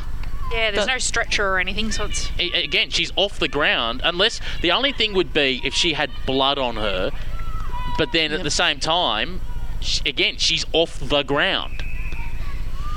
Very bizarre from the umpires as we throw the ball up in the air and away we go again. As going in there is Barber, beaten out there by this occasion by Webster. Webster to Maguire, rejected by McIntosh, who got in there with a smothering work. 55 metres out from the Cats' goal now. Ganjaka, little toe poker along the ground. In goes Georgia Nanscorn. Nanscorn being held without it possibly. The umpire blows the whistle. Be interesting to see whenever they do say it's going to be VFLW presentation night, if she will be the favourite and get the Helen Lambert-Pearce medal. Was originally the Helen Lambert medal, but renamed the Helen Lambert-Daisy Pearce medal for this player in the VFLW. Has the long kick here by Johnson inside 50. Umpire says there's a push out on this occasion, so won't give the mark to Garing. Instead give a free kick going the way of the Bombers. Gillard will go with an awkward kick off the right side of the boot. Picked off here by Webster. Webster dances around, goes high with a right boot kick, and will register as a minus score. 6-9-45 Geelong. Essendon 2-5-17. Under 2 minutes remaining. We get some thoughts from Danielle Marshall.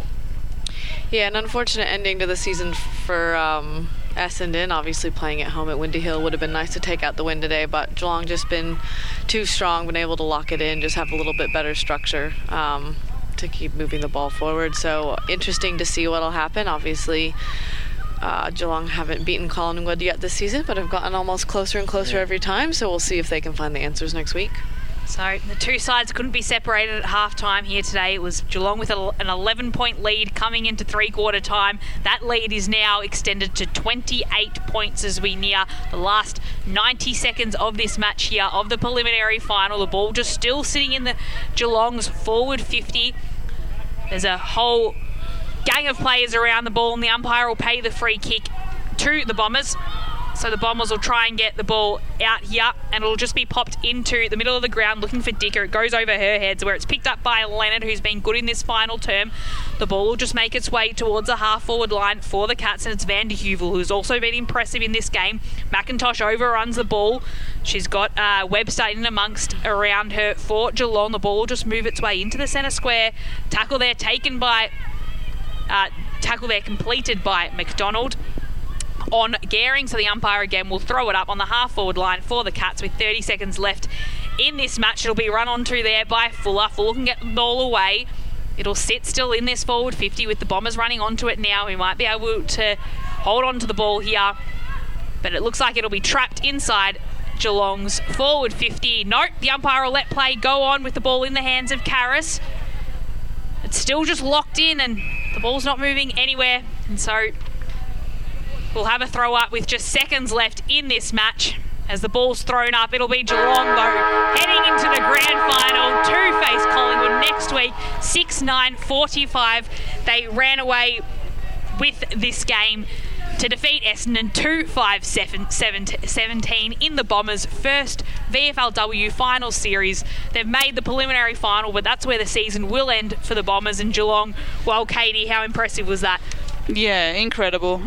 Just were able to control the game at the key moments when they were challenged. They were able to stand up. Just structurally, they were just they were just been able to use it to their advantage. Essendon just didn't have any answers to that, and whatever challenge that Essendon were able to throw, Geelong just were able to kill off the game, really. And the really telling moment for me was when Maddie Boyd took that mark right on the goal line. It just reflected the fact that they are composed, they are experienced, they do have that talent across the board, whether you go up, back, up, forward, to the middle. It's just a well-balanced side. That was the key to today, and it was just that consistency of performance and a well-deserved grand final berth next week, and should be a fascinating contest. And Danielle, just how Geelong just finished in waves. They're just coming and coming again at Essendon. That's going to present some concerns for the Collingwood coaching staff that are here watching that Geelong performance. Yeah, absolutely. They came in waves. They had runners for the handballs coming on the overlap. They supported each other really, really well. So if they can bring the form that they showed in this final quarter, especially into the Collingwood game, I think we'll have quite the game on our hands. So for the Geelong Football Club, their second VFLW Grand Final up against Collingwood, who actually will be playing in their second VFLW Grand Final, but going in as the reigning premiers, if we deduct that 2020 year where we had no football. For the Essendon Football Club, that brings for them their season to a close. I mean, on a positive note, you can say they finished fifth, but they finished, if you adjust the ladder for playing preliminary final, finished third, so a little bit of a better performance. The only unfortunate headache for Essendon, I guess, is some of the standout players from today, they lose. Prasparkas is obviously now officially a Geelong player. Briswell Gillard, who stood up tall for them, is now off to Melbourne. So in one way, they've got a blueprint of how to make the finals, but now they need players to fill the hole.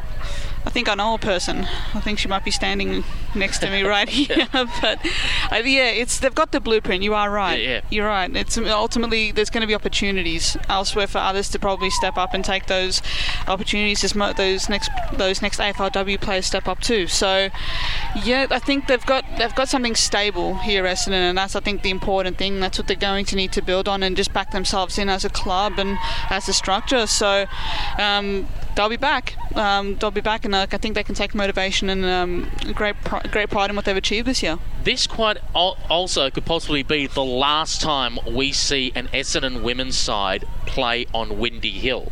And I say that is the talk is that the season for the VFLW will start in January, because obviously the AFLW season is now starting in December. The word is they'll start in January, and even though there's nothing official yet, the early whispers were the season would run January, February, March, and finish around mid-April before the VFL men's start.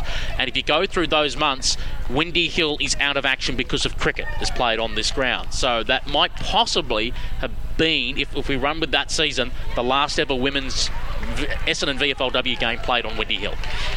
Where do they go? Do they go off to the hangar possibly to take games back there? Is it going to be equipped for that, or...? Well, exactly. I mean, they think that the hangar can do VFLW games, or at least the league thinks it. Essendon maybe not so much. But there had been talk with the AFLW licence that Essendon would play out at Craigieburn. That was mentioned a few years ago. But we obviously haven't seen the detail of their proposal, but who knows?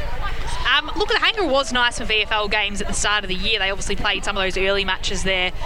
But you know how much Windy Hill obviously means to Essendon supporters, and it's nice for them to see their VFL teams here. Just as we hear Geelong all going into I think we'll hear the theme song loud, I think, with our effects mic on. So we'll wait for that theme song to be going in a moment's time. So, yeah, not the end, hopefully, for footy here at Windy Hill, but the hangar, obviously, they're gradually growing it into a bit of a ground there. Probably needs a few more stands to host some VFL. And some toilets and some canteen facilities and some shelter and some... Also, it does look a bit barren, but... Yeah. Also telling that women's footy is now essentially a summer sport. If that's the plan for between January to April, it's going to change a few things, I think, in the way that players prepare and the way that they juggle things. I mean, it's a task. I mean, no doubt it's going to be interesting to see how the way that plays out, but all important for the future, I guess, and something to keep an eye on going forward, as this song we can hear in the background here.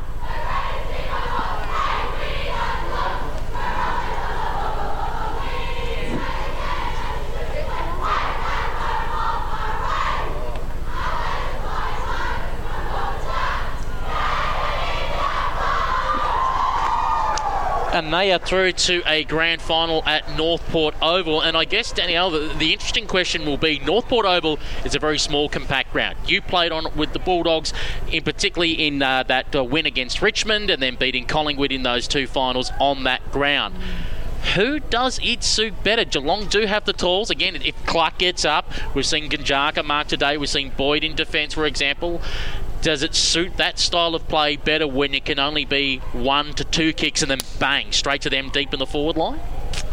I mean, if Chloe Malloy plays and she's only ever 1 or 2 kicks from the ball, then, it's a little bit dangerous to have a player like that so close to the action all the time. So I guess that'll probably play a part either way, no matter what ground she's on, she always gets into it. But, it is a smaller ground, and I know Collingwood would really like to spread and like to use the width. So I think if Geelong can keep the pressure on and not let them use what width there is, I think they could potentially use that to their advantage. I'd say normally get your tickets to the grand final now, but we still don't know if we'll be allowed crowds or not next week. If the rollout of loosening lockdown laws continues like last time, it would normally mean 1,000-person cap. We should mention that when the Bulldogs Collingwood played in 2019, that was about 8,000, if I'm correct, for the women's attendance. I believe so. It would have been around that, yeah. Yeah, for that grand final. So it would be significantly less, but still, if they allowed 1,000 people, 1,000 fanatical supporters making some noise. At Northport, especially in the grandstand area, it can build up quite a nice atmosphere. So I think we saw that just as recently in the ancient time of 4 weeks ago with Port and at Port Melbourne hosting Southern Saints. So there's definitely, I think it's the right choice to be playing it there. Fingers crossed that we can get some supporters in, some friends and family of the players there to see, I think, what will be a momentous game and a momentous occasion for both sides. Well, indeed, it's almost wrap-up time here. Before we go, we might just get some quick thoughts on who were some of the standout players from today. Lauren Borden, who stood out for you? Yeah, I think looking at the Bombers, I think Davies and Anthony were working hard there, as was Barbara. I think she had a fantastic third quarter.